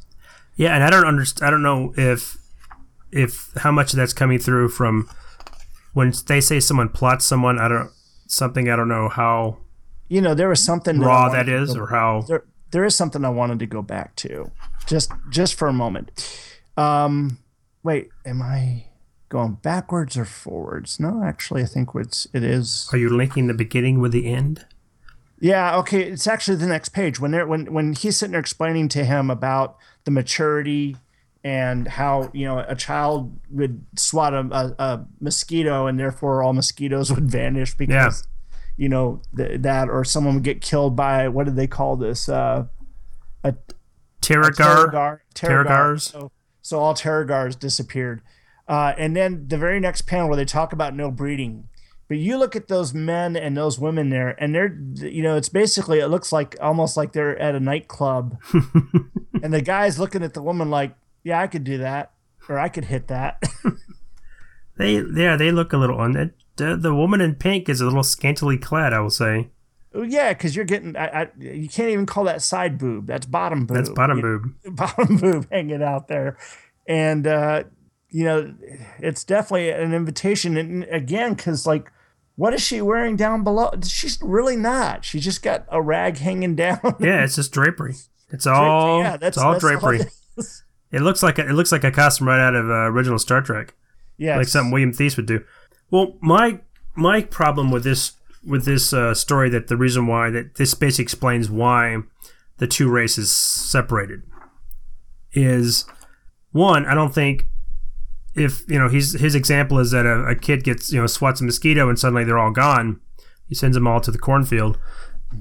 I don't think a race could survive because this kid picks a fight with that kid and suddenly that kid's gone and his whole family's gone. I think you do enough of that if the whole planet's that way.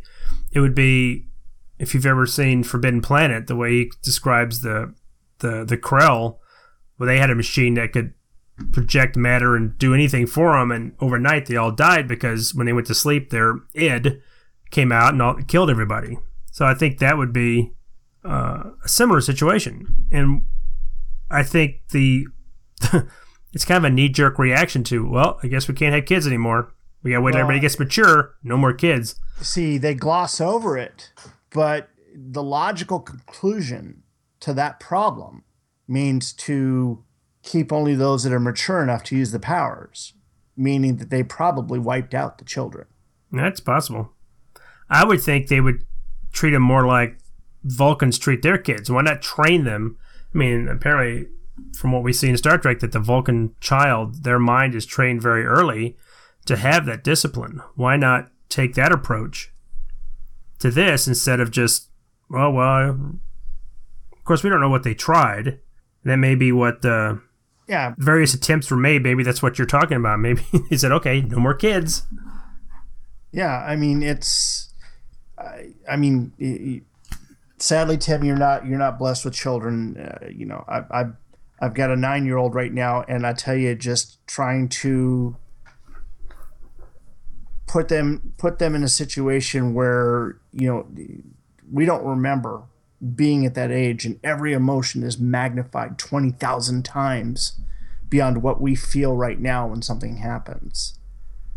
What hormones do to you, everything that's going on. That's what I'm saying. I don't think this planet could survive. Yeah. To even that point. But what I'm saying is that, it's not like the Vulcans where you can sit there and control them. And also, they don't say how long it takes for them to mature. It could be 100-year span where they go from being a child to a tween or a teen or whatever. Yeah, it could be 1,000 years. We don't know. And so that makes it, doubly more dangerous, or even more dangerous beyond that. Man. So yeah, I think they wiped the kids out. honestly. That makes this book a lot darker. Yeah. Yeah. Well, there's a lot that's dark about this book, despite the bright colors and shiny pages. And that same page, we get a really cool burn tech ship. Looks a little bit like a bird of prey. Yeah. And we get the... I don't know if any of these have ever been established, that these other races that they said they think they colonized 1 million other planets. Obviously, one of them was Oa, and one of them went to Earth, but I don't know if my Green Lantern history to know if any of these other races are guardians. Did one of them maybe go to another universe, wind up in the ocean, and become the Atlanteans for Marvel? Possible. Yeah. Well, how do you feel about the leprechauns? You know, it didn't bother me or anything. In fact, I liked some of the things they did with them when they showed them as being the genies in India, and other characters being used throughout history. I thought that was actually kind of cool. Yeah. So that didn't bother me. There are people that actually kind of complained about that on Burn Robotics, and John's remark is, "Wait a minute, you accept a man coming to Earth from Krypton and a woman with a magic lasso that forces you to tell the truth, but you draw the line to leprechauns." I think he was missing the point. It's not that it's unbelievable there would be leprechauns in the story. I just don't think it was right to, I don't know how to say it. It's a little cutie pie to say, oh, well, these people came and they were the leprechauns. I just don't know how it fits in with the story. I really am wondering the first. Well, again, I don't think of them as being the whole Bagosh and Bagora. Oh, you're going to take my lucky charms. I think it's, the legend is all it bespeaks. And, it doesn't mean that, they're actually going out there and doing the little potato dance or whatever it is, that they're doing. I think that, people are sitting there looking for the buckle shoes and the green hats and the clovers and. Yeah, I don't think that's it. I think when Percival tells him that they were advisors to the king and royalty, I think they are what is behind every myth of every little magical person. Right. That's so that I can understand, but I guess they settled. The last place they settled. Well, I guess when they were in Ireland, they were leprechauns. Now they're back in the States. I don't know what they are. I mean, they could be the myth behind gremlins. They could be the myth behind fairies, behind any number of things. Yeah. It seems more like now that I read this the way you're saying it, they thought maybe it was a limited series. Yeah. It's almost like the first half, maybe the first third of this book is different. It's so different than the rest. It's almost like it's really just a way through Hal Jordan to get to know Ganthet. Right. Because he's, other than Jordan, and I guess you could say Krona, everybody in this book is new. They're all new characters. Mm-hmm. So we're having to get to know them. And that's why I thought it was a little, I don't want to say disjointed. It seemed a little out of place. Right. It's, and I'm sitting here looking at the characters. It's very funny when, Hal's standing there at the top of that page with Ganthet to one side and all the other ones are around him. They've all got kind of like 80s hair.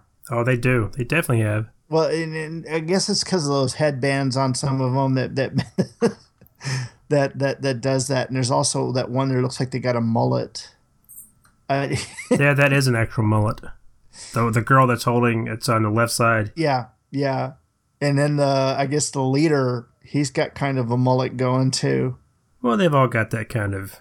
Well, yeah, I guess you could consider that it's. And I didn't understand why when the king first says, "Well, we've been driven out of place after place. We've having to move all the time. This is the last place we can, our last place to hide." So when Ganthet offers them a chance to join the other Guardians and go out into the world. No, he doesn't. He offers them a chance to join the Corps. Right. And I didn't get that. I didn't understand that. That's, again, I didn't understand and I'll ask you this. Do you think Ganthet, this is before they feel the ripple in time or the attack in time.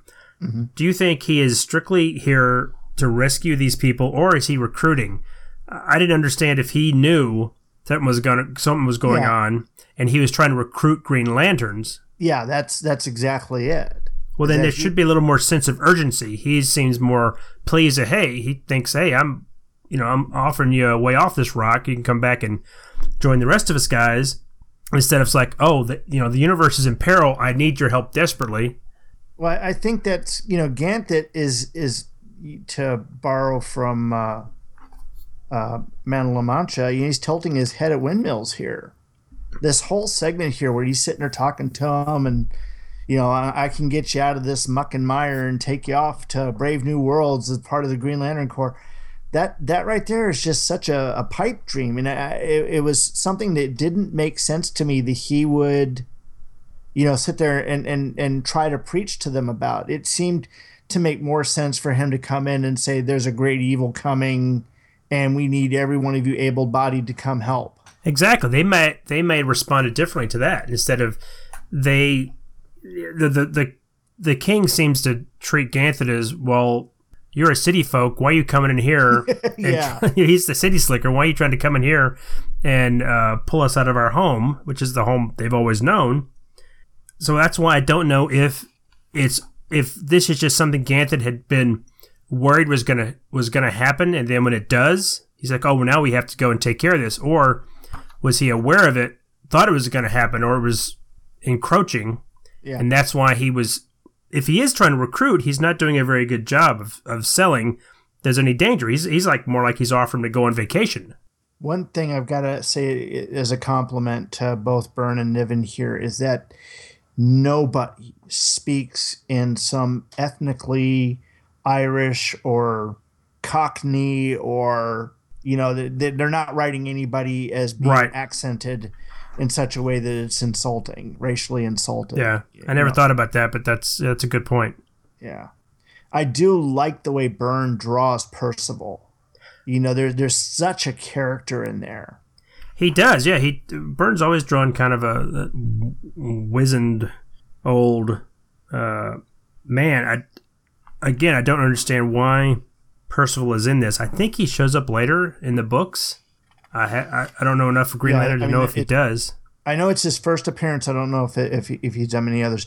I also like the style that Byrne, took to, when he's doing the India artwork. Yeah, that's cool. He's kind of emulating the style of that era. Yeah. And I thought that was really, really cool. I like to see him go out of his wheelhouse or whatever. Of course, for the one in Britain, all I can think of is Monty Python, because it looks like Gary Gilliam used to draw him when he would do his cartoons. Yeah. Yeah. And I don't understand Ganthet's outrage when Percival wants to come, and he's all upset that he's I didn't come here to take shriveled old men. So and this whole thing of him angry. This is a being that's how old? Well, he says billions of years. Billions of years, and all of a sudden becomes inflamed and angry like that. I just, it's not something that you would expect to see from a Guardian, which makes me, come to think that maybe Ganthet is not entirely sane. Well, he mentions later that he was driven mad when he saw what he saw, but he seemed to recover pretty quick. Not well enough. Well, I think this is again to show the contrast between Ganthet and the other Guardians, because that he is more emotional. He's more human than the other ones, but I just didn't understand why he got so upset. Yeah. And I thought that when he's throwing his little tantrum down and Jordan's kind of laughing at him, I wanted his tie to show the same emotion. I don't know what it would be, but I wanted his tie to look angry. Yeah, I know. Angry tie, yeah. Angry tie. Yeah. No, that makes sense. Now, the next page is where Hal is shown bent back in a way I don't think any person could possibly stand. Well, I think he's falling, but I certainly couldn't do that. Now, over to the right, between him and Ganthet, and down below Ganthet's leg, but beside Ganthet's leg, doesn't that almost look like music, like written music? In between his leg? Well, if you look at the lines that are there under Hal's head, and Oh, yeah. Ganthet's torso, and then they're behind Ganthet's leg, and the end of the Yeah, side I think of it's panel. the kind of cross hatching makes it look like musical notes. musical notes. Yeah, It was I like noticed really that. really weird, but I can see he's got those lines as striations on the trees. Yeah, it's just to show. Yeah, Yeah, to show. I guess it's to show a shading, and of course then they recover, and then this is when he suddenly gets concerned. Now there's a sense of urgency, and it is his. So no this, time for further debate. Yeah, and the fact that he says, "See now, why doesn't he recruit some of the other his whatever we're going to call his people? His people. They obviously can see that there's some kind of. They felt it too. They should know there's some kind of danger." Well, I think what that was to demonstrate is that Percival was the only one that demonstrated fearlessness. It could be, but he had asked to join before. Right. Oh, but I guess maybe that's what your point is, that he stayed. He decided to stay with Ganthet instead of deciding, no, I'm going to stay back here on Earth. And then But I think it was really just that was the machine to get Percival with them. Yeah. That's all that was, and that's why nobody else, joined up. And you can see that this could be right there. That could be end of an issue. Yeah. End of issue 1. And then we get the, which looks like a chair. It looks like the... Well, yeah, it looks like the what Krona was sitting at when he was, looking at the beginning of the universe. Oh, yeah, it does. I was thinking it looks more like... Because it's even got the screens, and you can see Krona's reflection. Yeah, on there. he's got multiple screens there. No, it looks like the... what's the chair that... It's in DC, and it's the New Gods. One of them flies around in a chair. Metron? Metron. That's what popped in my mind when I first saw it. It's a nice design. It's very unconventional. It doesn't look like anything. Yeah, but any kind of ship. The next page where they're showing the ship traveling and all that, to me, was very unremarkable. And again, it seems almost lazy. Well, and you can tell this black background. He has used a brush or something to kind of dab it. It looks like he's dabbed at it. Yeah. But yeah, the ship looks very roughly rendered. It's not, and it's just there for exposition. Mm-hmm. And the fact that he says, we all experienced it. So there have been several such events in the past 2 billion years. When they occur, younger guardians wonder, but older guardians seem to not have sensed anything. I didn't understand that. Why it would affect younger ones, and maybe that's saying young people are more about change and the guardians are set in their ways. Yeah, I think that's definitely what that's supposed to be, is treatise on the difference between young people and old people. And speaking as old people. Oh, we're right in the middle. That's true. That's true. They're going to come up with those robotic bodies any day now, and we'll live forever. Or they'll just download us into a computer. Yeah. I've seen Transcendent with Johnny Depp. Oh, I'm sorry. It's not a very good movie. No. No. And we get Ganthet making his time viewer, so he can watch a little TV. And he looks back and he sees the same hand and the same. I thought this was kind of clever, and this must have been Niven's doing, where he's talking about using the looking past the past to reflect the look back at. It's almost like looking at something with a rearview mirror. Or with what I thought was like Medusa. You're looking at Medusa through your shield. Right. So you're not being affected by it, but you can still see it. It's like that. So he gets to see the big lie. And I guess this is the big retcon of this, that the Guardians were more warlike, and they weren't the peaceful, benevolent beings that they had basically been lying to themselves. And they used tanks. Yep, they used tanks and armor, and everything was green. And shot out yellow. Yeah, there was a lot of yellow in there. Now, I did like that white and black space that they used on the Krona image there on the bottom right-hand panel. I don't know if you've gotten that far yet. Oh, yeah, where it's kind of reversed out? Yeah. I did like that. That looked really cool in that. And then putting him all in silhouette. And then that when they did that on the next page and they've got kind of a fade there, that's actually a cool effect, but it almost looks a little weak. Yeah, it's definitely an effect that he's used to. You see it later when the entropy really explodes. Well, I actually did some reading up on that, and what John Byrne, because someone asked him,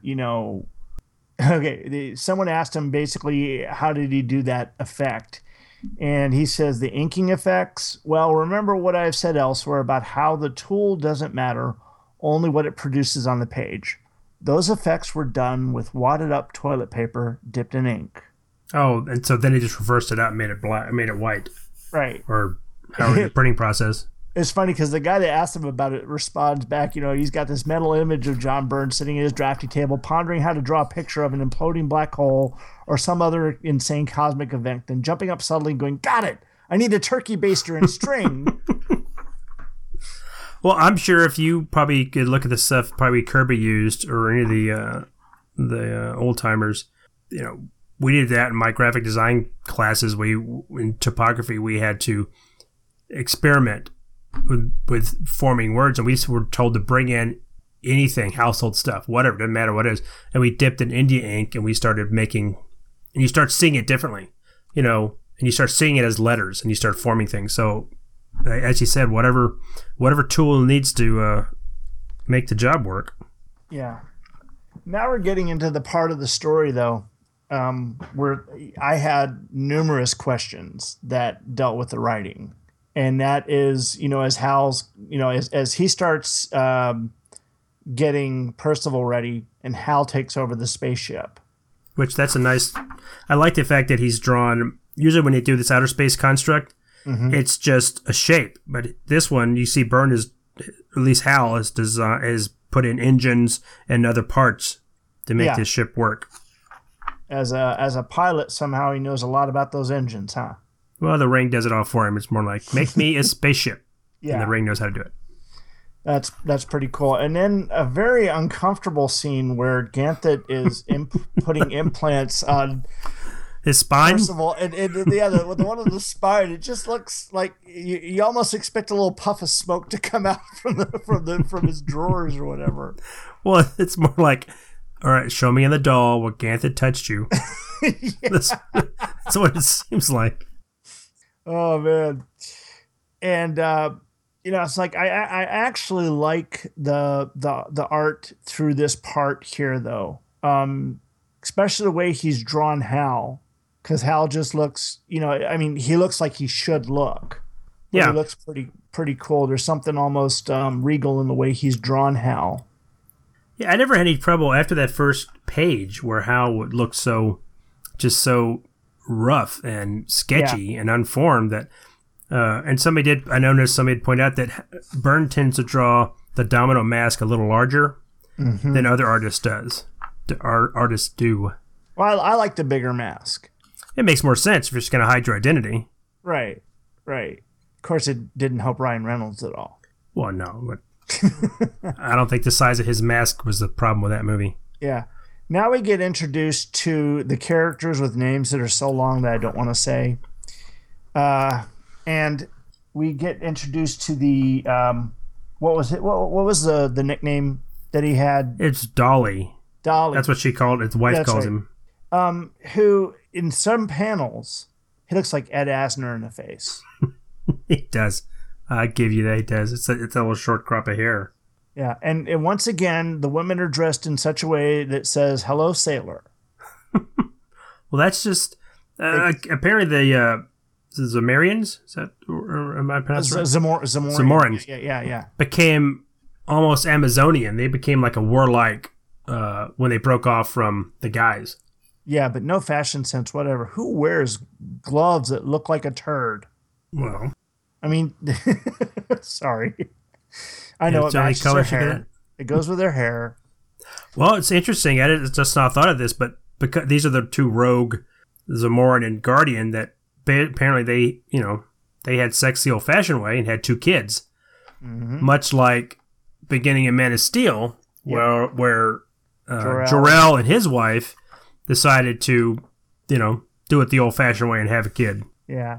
The next page where they show, the ships come out of warp, and apparently they've used some Grecian formula on Percival. I didn't understand that. Yeah. I guess they're implying that maybe that's because of the implants and he's harnessing his natural power more, why he has obviously grown younger. Yeah. But, I almost feel like they should have put Ganthet in a wife beater there. I'm sorry, I just found that really, really funny. Well, my question is, it's been a week, because he says you've responded well to this past week of training. So to me, they've been on this ship for a week. Mm-hmm. Well, have we ever established that these rings can produce food and water? Because what is Hal surviving on? That's a good question. I mean, the Guardian and Percival, I'm sure, can live on their own energies. But maybe, well, obviously, the Guardian is also recharging Hal's ring because he didn't bring his lantern. Yeah. So maybe he is somehow giving off a life force or something that Hal is. Or they could simply say, ring, bring us a milkshake. Yeah. Maybe they're stopping off at planets, to get takeout. Yeah. Now, the next page is when they get attacked. I'm trying to remember my Green Lantern, power thing here, because Hal Jordan, being the Green Lantern that he is, he's got strong, strong will. How can anybody just pierce his construct? And why doesn't it cause him some sort of, disruption or pain or whatever? If I remember right, you'd have to have a will stronger than his in order to be able to. If you're a Green Lantern with a Green Lantern ring, you're face to face. It's the Green Lantern that's going to have the stronger will that's going to win that battle. It's not that they're on an even playing field. Well, I guess you could retcon and say that the kids have more of a natural. Obviously, the Guardians, their own natural energy they're using, is probably stronger than a Green Lantern, even Hal.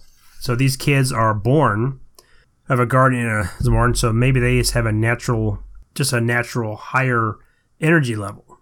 But is it I don't remember this when I read Green Lantern. Is it established that if their construct is broken, that they get some kind of feedback and they sense pain? I don't recall. I mean, because, again, you're dealing with their willpower, and their willpower is what maintains the construct. Yeah. So if the construct takes physical damage, it stands to reason that would have some sort of effect on them. You would think so. They would feel something. Yeah. I mean, you think of it kind of like, in the Fantastic Four movie, the first one, when the Invisible Girl is maintaining that force field around Doom. At the end, she starts getting a bloody nose. Yeah, that's because of the effort and everything, and it's force of will and force of what she's going on there. And of course, that's also a sign of a cerebral hemorrhage, and she definitely needs to get a CT scan. But I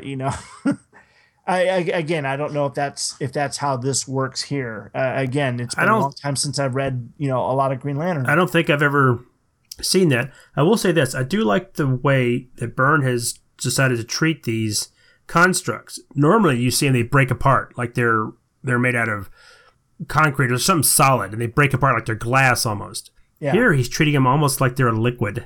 Plasma. Yeah. And they're just kind of evaporating. This would be really cool if you could see this with live action with some nice CGI. Yeah. If that effect. But again, if we saw it CGI, they'd do something stupid with it. And then well, what was it that in like the Green Lantern movie when he was trying to get away from the sun, wasn't he using some sort of turbine jet? He was using 2 jet fighters pulling him away. Yeah, but I mean, again, a jet fighter using, again, a jet which needs some form of gas going through it. Well, I think you have to consider it. Those are just his. I know it's his construct, and that's the way it's supposed to work. But it always begs the question. I always like in Iron Man, always trying to figure out what it is that's propelling. It's the repulsor technology, but what is the actual propellant? There's no fuel being used there except for the energy coming from his arc reactor. But there's got to be something creating that propulsion. That's just it. It looks like in the film, it looks like he's exhausting some type of gas. Like it would be.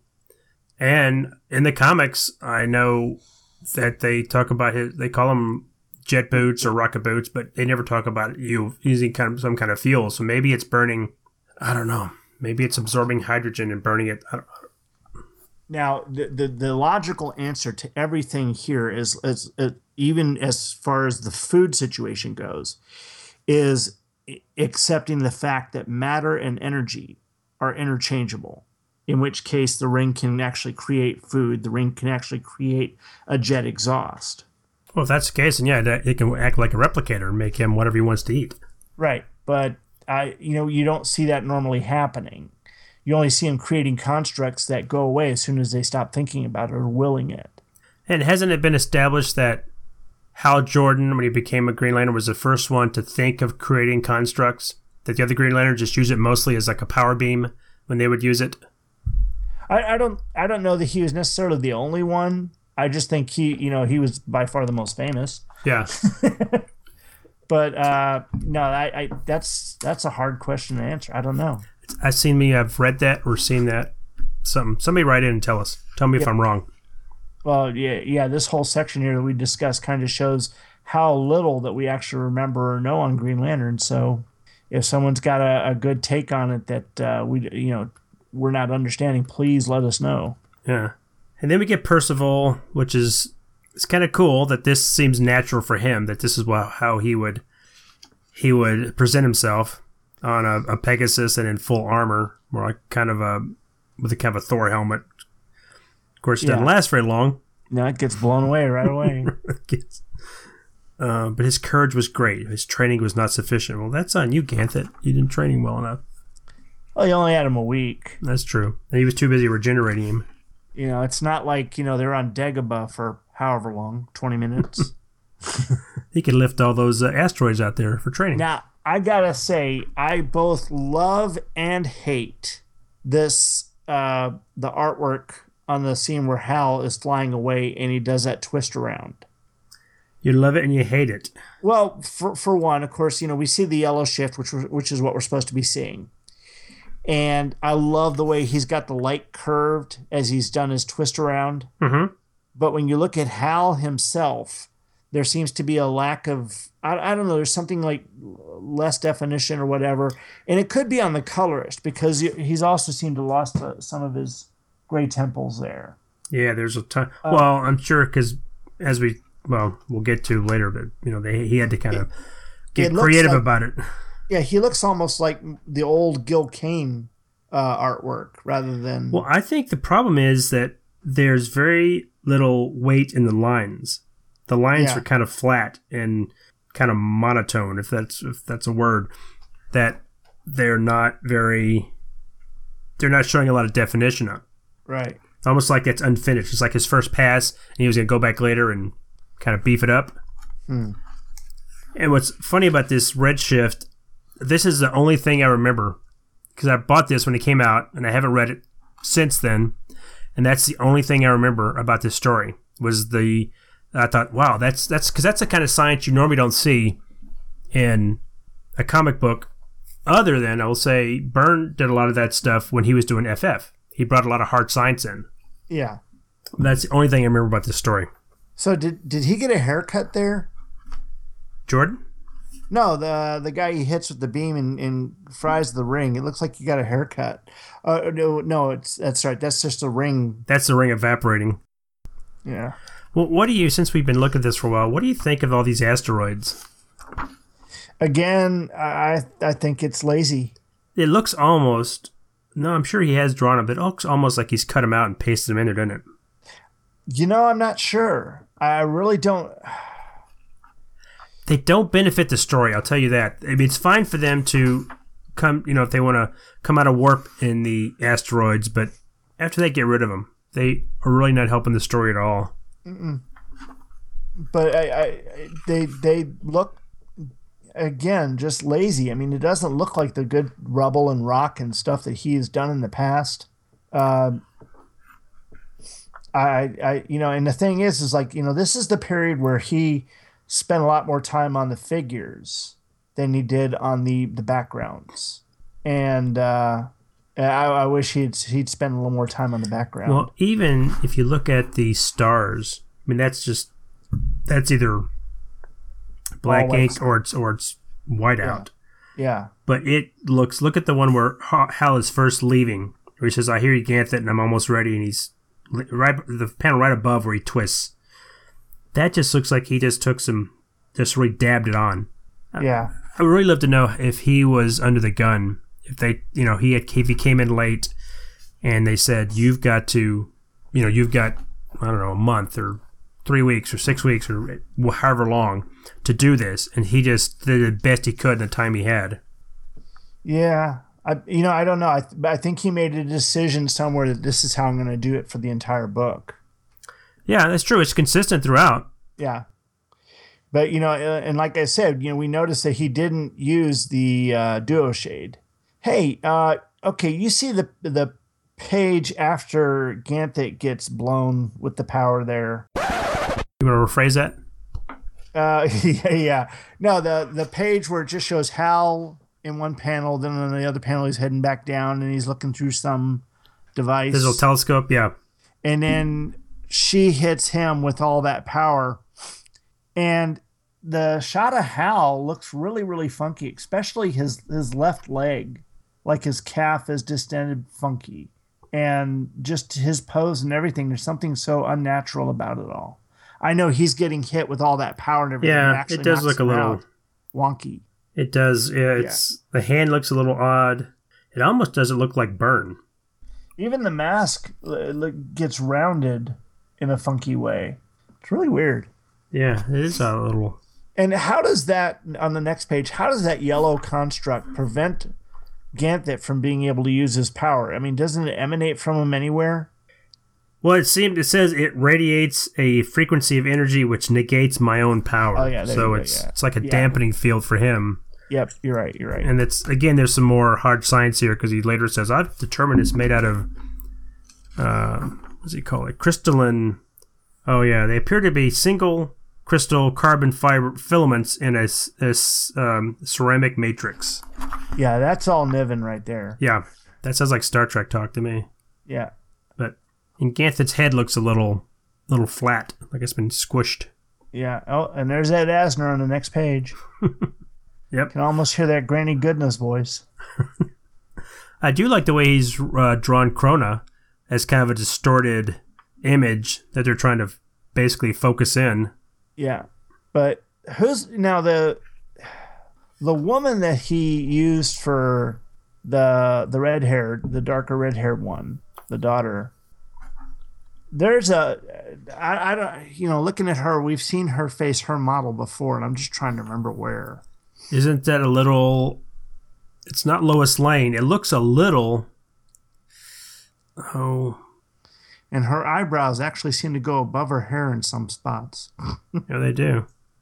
She looks a little like there's a story in Superman that Byrne was doing where the woman absorbs all this radiation and becomes this kind of rampage. And he thinks it's Lois. That she reminds me a little bit. One, woman just looks upset all the time. Yeah. Yeah, definitely. She smells something bad all the time. Something. She's angry. Yeah, and on the next page where the image of Krona is coming in a lot more clear, and boy, I tell you, Dorley sure does look like Ed Asner in that one panel. right out of the scene in JFK. You've been getting into my files. Well, on the page before, I didn't understand that we're talking about the daughter. Why she's so concerned over Percival. Later it seems like she's concerned for she's concerned that they had to kill him, but then she's more concerned that she didn't find his body. And it says if enough viable tissue survives, he can be at least cloned. Do you think she means he can be saved, or he can if that's the case, and he can be cloned and he can another enemy is? I didn't understand that. Me either. That at all.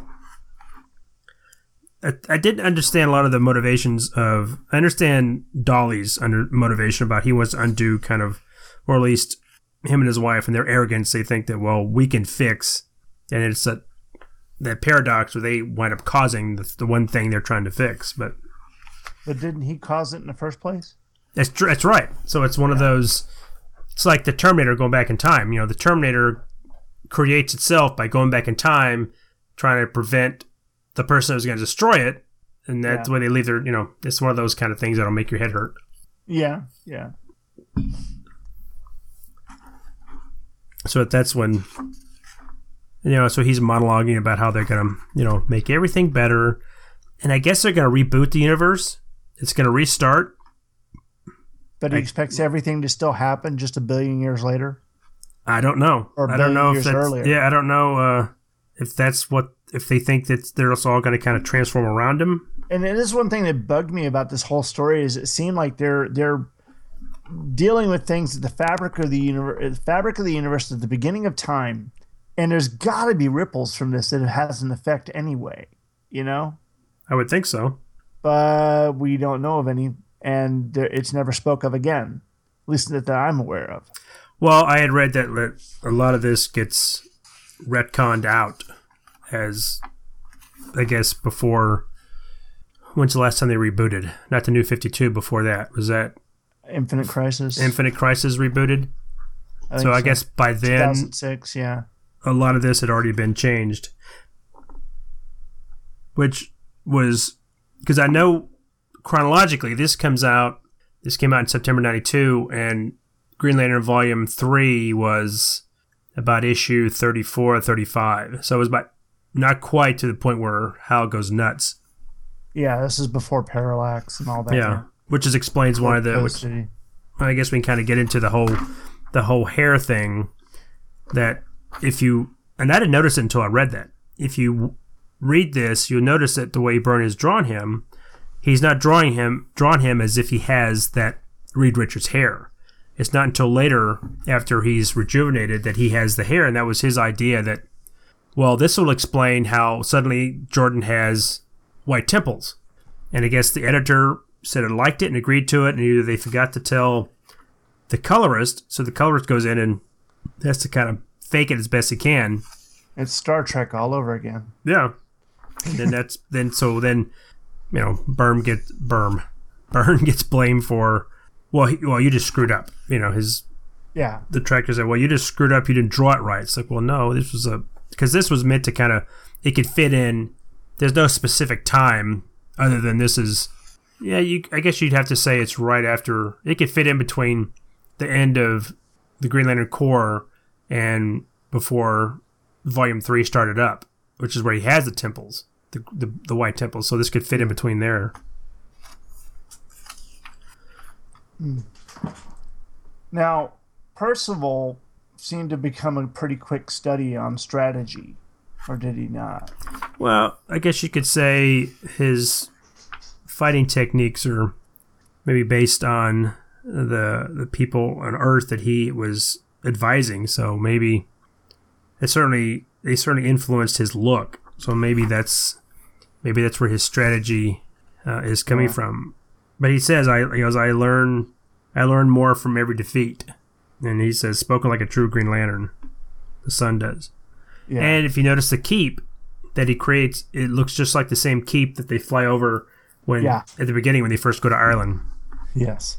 Of course, I would think the Sun could pull up, but he couldn't stop. I guess he couldn't stop, and he's not even looking. He's like, "Oh no, he tricked me." More toilet paper art. Oh yeah, well, that's what that is. Okay, I thought he did that with a brush, so it is toilet paper. Yeah, and the funny thing is, when I first looked at that, it made me think of Alien coiled up. Oh, I was thinking the exact same thing when I was looking at this bottom panel. Yeah. Alien 3. Yeah. Yeah. And then the next page, you get to see more of that. It's really a cool effect. I like it, especially where Doyley's body is getting ripped up there. Yeah, just getting kind of eaten away. Yeah. That just looks painful. I want to say this is all done, even though there is some digital coloring in here, this is all done. If this was done now, there'd be a lot of Photoshop effects in it. There'd be blurs, and there would be all this distortion, and this is all done with pen and ink. Yeah, and then you get the full toilet paper page. But he's gone in and definitely done some cool effects in there. He's made that coiled up infinity on the left. Yeah. And it's just, it almost looks like a bird with a beak on the right side. You can see the eye of the bird and then the beak there down. Yeah, I can see that. It looks, to me, it looked kind of like an octopus or a squid or something. Yeah, I can see that as well, yeah. I mean, it's a good representation of just chaos. Just now, let me ask you, even my digital copy is not perfectly aligned. So I don't get the full sense of this, the single image it was supposed to create. You're looking at it in the actual Prestige book, right? Yeah. Do you get a sense that there was something, a living thing here, or? No, I didn't get that. I wasn't sure at first what these more solid pieces are in the middle, but I'm assuming that's just the machine kind of being shredded and rendered and just twisted and compressed, and just like what you see in the next page where it's just bits of itself. Yeah. And then we get a which for some reason Hal looks like his head is the size of a basketball when he's become the old man. Yeah. But I do like old Hal on the next page. Missing teeth. Yeah. Missing teeth and everything. Yeah. I don't understand it. And what I also don't understand is whenever they de-age somebody, how come their hair goes back to the old color? Wouldn't it have to grow out slowly over a period of time? And wouldn't Hal have needed a major haircut? I guess he could cut his hair while he's maybe de-aging and making his hair grow back. Maybe Ganthet did that. He kind of gave it it grows back. Yeah, it definitely grows back to where. Yeah. I don't know. I mean, what's funny is even Ganthet looks a little. Yeah. He looks a little older himself. Yeah, and at least the Green Lantern costume is designed to shrink and grow with the wearer. That's true. But the outfit that the Zamorian is wearing should not do that, and it makes me very, very afraid. I'm glad Byrne didn't do any close-ups ever during that period. Well, maybe it's design. Maybe it's more of an energy construct too. Maybe it's not real clothing. Yeah. And then we see, Dolly's skeleton looks larger than he did when he was still alive. That looks like a full-size human skeleton. Yeah, I noticed that too. Boy. And then we see Corona, and then she realizes that we're the ones that screwed up. That we, basically put the blame on him, but we're the ones that, in trying to, I guess, like I said, it's a predestination paradox. By trying to prevent the event, they actually caused the event. And so they're going to surrender. What do you think the Guardians will do to them? I don't know. I don't know what the Guardians do. Will they stick them in the power battery still exists, but now they'll stick them in there with Sinestro. And then Krona, of course, has earned his place Percival's earned his place in the Green Lantern Corps. And then it kind of really has, it goes to a dark place, and then it has kind of a happy ending, other than, and again with the daughter at the end when she finds her father and withers her hand Yeah. And it made me think the father was almost like Negative Man, Yeah, he does look like Negative Man. I wonder does she show up again? I'm wondering if either shows up again, because it's possible that he's not dead in that form. Could be. Maybe he comes back. Yeah. Definitely some energy going on about him, and that's some sort of primal energy, I'm sure. So I don't know. I'd have to research that to see if he does ever show up again. I don't know. I didn't do a lot of research on that, and see, now you can see definitely Hal is drawn to have temples. You can just see, if you were looking at it black and white, he's drawn him, and he even looks. If you look at him on the page that when he's up in the upper left and he's got his hand on Ganthet's shoulder and says, that's what you did, didn't Ganthet? Use some of your life force to replenish me. Not only does he have the graying temples, but look at his face. His face looks a little more mature. Yeah. He's drawn him as maybe 10 years older. Yep.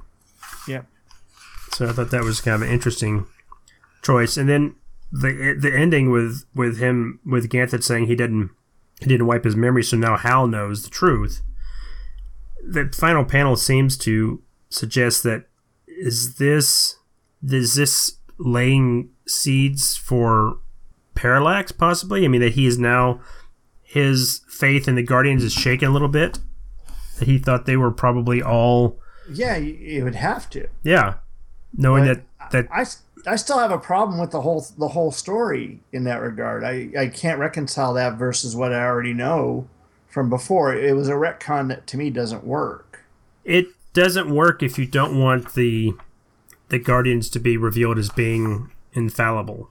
Well, I always knew they were, I always knew they weren't infallible. But I mean, just the retconning of the beginning, so to speak, and the whole history of the hand there, it just goes against what I've read and knew, not just from the perspective of that's what we've been told, but what other stories did that affected that moment in time.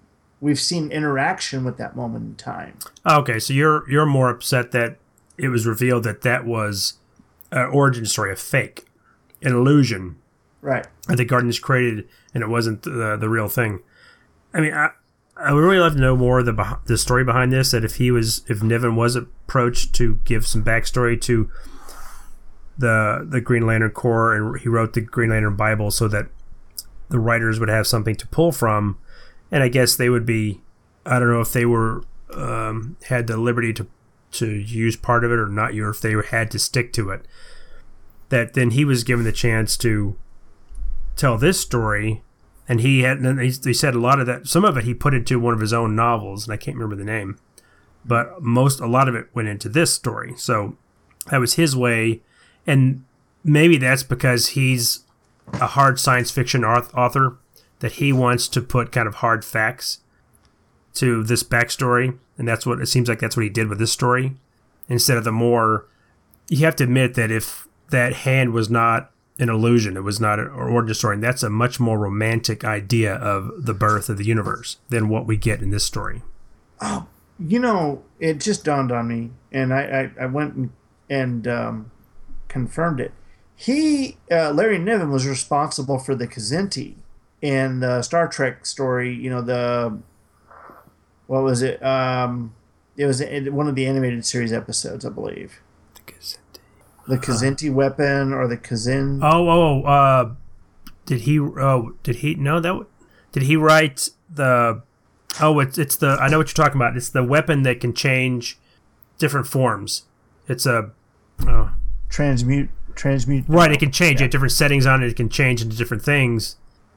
And it's one of the better episodes of the animated series. It's called a something weapon. The slaver weapon. Slaver weapon. That's it. Yeah, that's it. Yeah. Huh. Wow. So yeah, I knew that was hitting me from somewhere. Of course, whenever I think of Niven, I always think of David Niven, and of course, Sinestro was like a red David Niven. Oh yeah. So very funny. Anyway, overall, what'd you think here, though? Well, overall, I will have to say that my memory cheated a little bit, because before I read this, I remember, my recollection is that I liked this story because it had some hard science fiction in it. On rereading it, it was okay. I wasn't in love with it. I thought the pacing's a little slow. I thought Hal was written kind of flat. Some of the other characters were not fleshed out as much. Now, granted, I give that to the fact that this is a one-shot, and they're all new characters, so we don't get to spend a lot of time with them. Right. But the story, I thought, it had an interesting premise to it. I didn't, the whole thing with Percival and the other offshoot, I think doesn't belong in this story. I wish that was taken out. That seems like strictly a plot device to get, like you said, Percival to join them and become a Green Lantern. And maybe he goes off and does something else, I don't know. But I think you could have done this with him approaching Hal with knowing that this problem exists and that the danger, and cut out the whole Percival thing. Maybe he could have picked up another Green Lantern, or Percival didn't really do enough to, I mean, yeah, I guess he kind of saved the day, but you could have written it around. Actually, he did more than Hal did, because Hal doesn't really do a lot in the story. So I don't grade books, but if I was going to grade it, I'd give it I give it a 6.5 maybe. Out of 10? Out of 10. Now that's the story. The artwork, I know we're going back to the bins here. Artwork, I'd give it a solid 7 on the art. I'm going to go 6.5 on the artwork myself because I think that it's, compared to everything else that he was doing at that time, it was definitely a step down. I agree. That's why I said I was disappointed in the artwork compared to what he was doing at the same time he was doing it. But as you said, he was more of a gun for hire for this instead of his ideas. That must reflect in what the artwork looks like. Definitely. And as far as the story goes, I got to say, though, I read this in one sitting. I was actually really sucked into it. So I really enjoyed it. And then I found that I'd glossed over some of the facts. So I had to go back and read it again to make sure I was really understanding what was going on. And even now, I'm kind of like, wait, am I grasping this correctly? Because it really didn't contradict itself, but I kept wondering if it was. Well, it's one of those that you try to... You can kind of accept it on the surface and say, okay, this is what happened, or you try to really think about it hard. It reminded me kind of trying to figure out when we were talking about when we did our OMAC coverage. And we kept going over that because that was all time travel. Yes. And that was alternate realities and changing histories and stuff like that. So that reminded me a little bit. It wasn't quite as deep as that. So I'm curious how this would have turned out if Byrne had written it as well. Yeah. If we would like it more or less. Again, I don't know, because I don't know what Byrne's level of knowledge was on the whole Green Lantern Corps and history.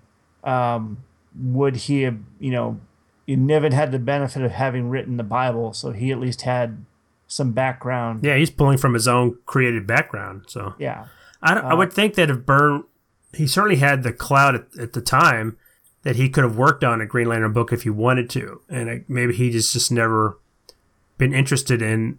But it's interesting because when he did the FF, he brought a lot of hard science and science fiction back to the FF. Yeah, and the one thing I found is that he definitely used resources of other people on these things, because like even this here, someone went onto his website and was asking him questions about it, and he goes, "I really don't understand any of this stuff," which I thought was really, really funny.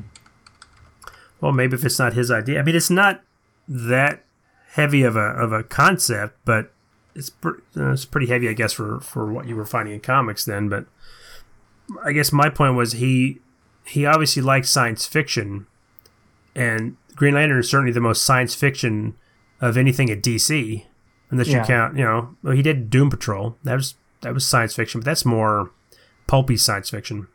True. So. True. I don't know. Again, we don't know if he was, and for knowing his love for Niven, if this was given to him and he said, "Hey, you got 2 months to do this," he's not going to turn it down. He gets to work with Larry Niven and illustrate something he wrote. So, right. We don't know. So I'm not going to judge him. I can just judge by what we see on the page. Overall, if you get a chance to read it, I think it's actually a pretty decent read.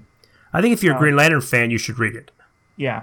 Because it certainly introduces Ganthet, who I know goes on to bigger and better things. He plays a pretty prominent role. In fact, he's the one that gives the ring to Kyle Rayner. Yeah, and it says, from what I see here on the DC Wiki page, it looks like Percival went on to actually be involved in the Parallax storyline. Interesting. And I've just lost part of my connection, so I can't see it anymore. Well, do we want to... you got any final thoughts? No, I think we've covered everything we can on this story here. Yeah, I agree.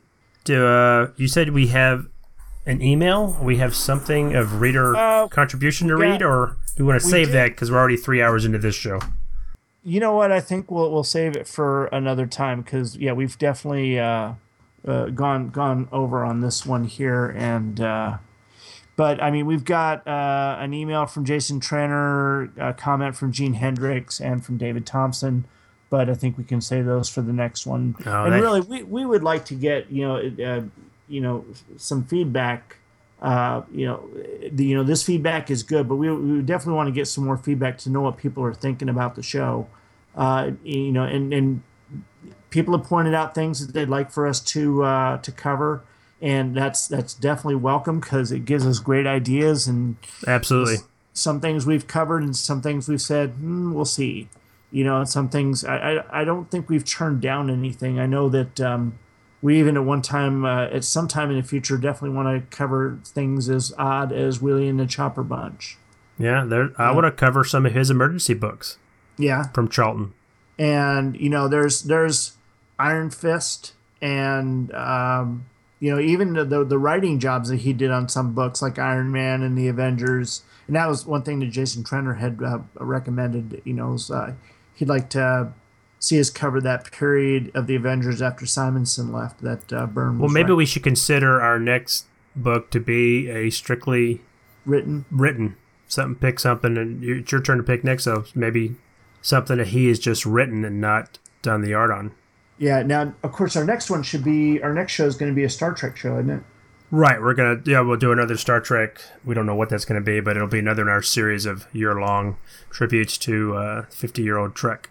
And in April, May is going to be, if we want to kind of give hints, because there's a certain movie coming out in May that has comic book tie-ins that we may be doing some shows that tie in with that movie. Yes. Woo. Got a lot of fun coming. Yep. A lot of work.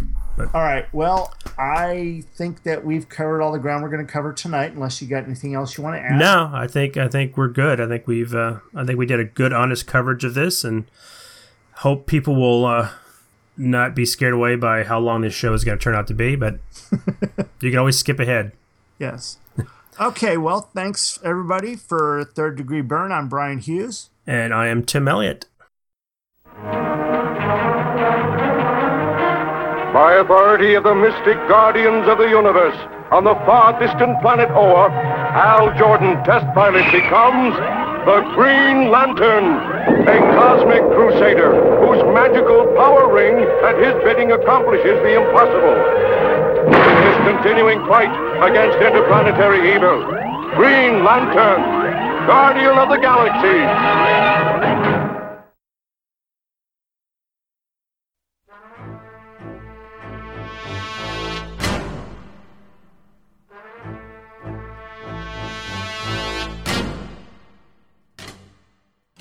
Thanks for listening.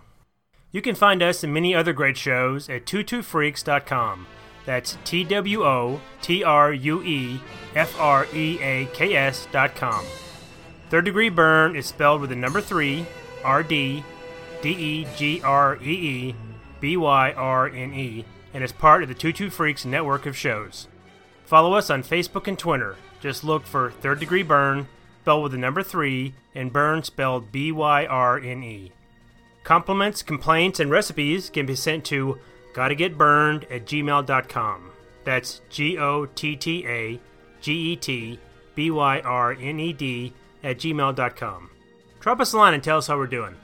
If you're interested in any of the books we cover in the show, just head over to twotwofreaks.com and use the Amazon link to shop. This doesn't cost any extra, but it really helps support the shows. Until next time, this has been Third Degree Burn. All right, I'll be mayor. Burn, baby, burn! That's going to be our intro. You're sneezing. Yeah, 7 sneezes, that's my average. My record's 28. Seriously? Seriously, I was working in a Sopapilla booth at Casa Bonita, and Billy Nix came in and blew some pepper in my face. Everybody stood around the booth and counted. By the time I was finished, I couldn't even stand. I got sent home from work. Yeah, I think you'd pass out. Yeah, they also had to Billy Nix had to go and clean up the entire Sopapilla booth because I sneezed all that time in there. That was, he didn't feel so good about that. Oh, I bet.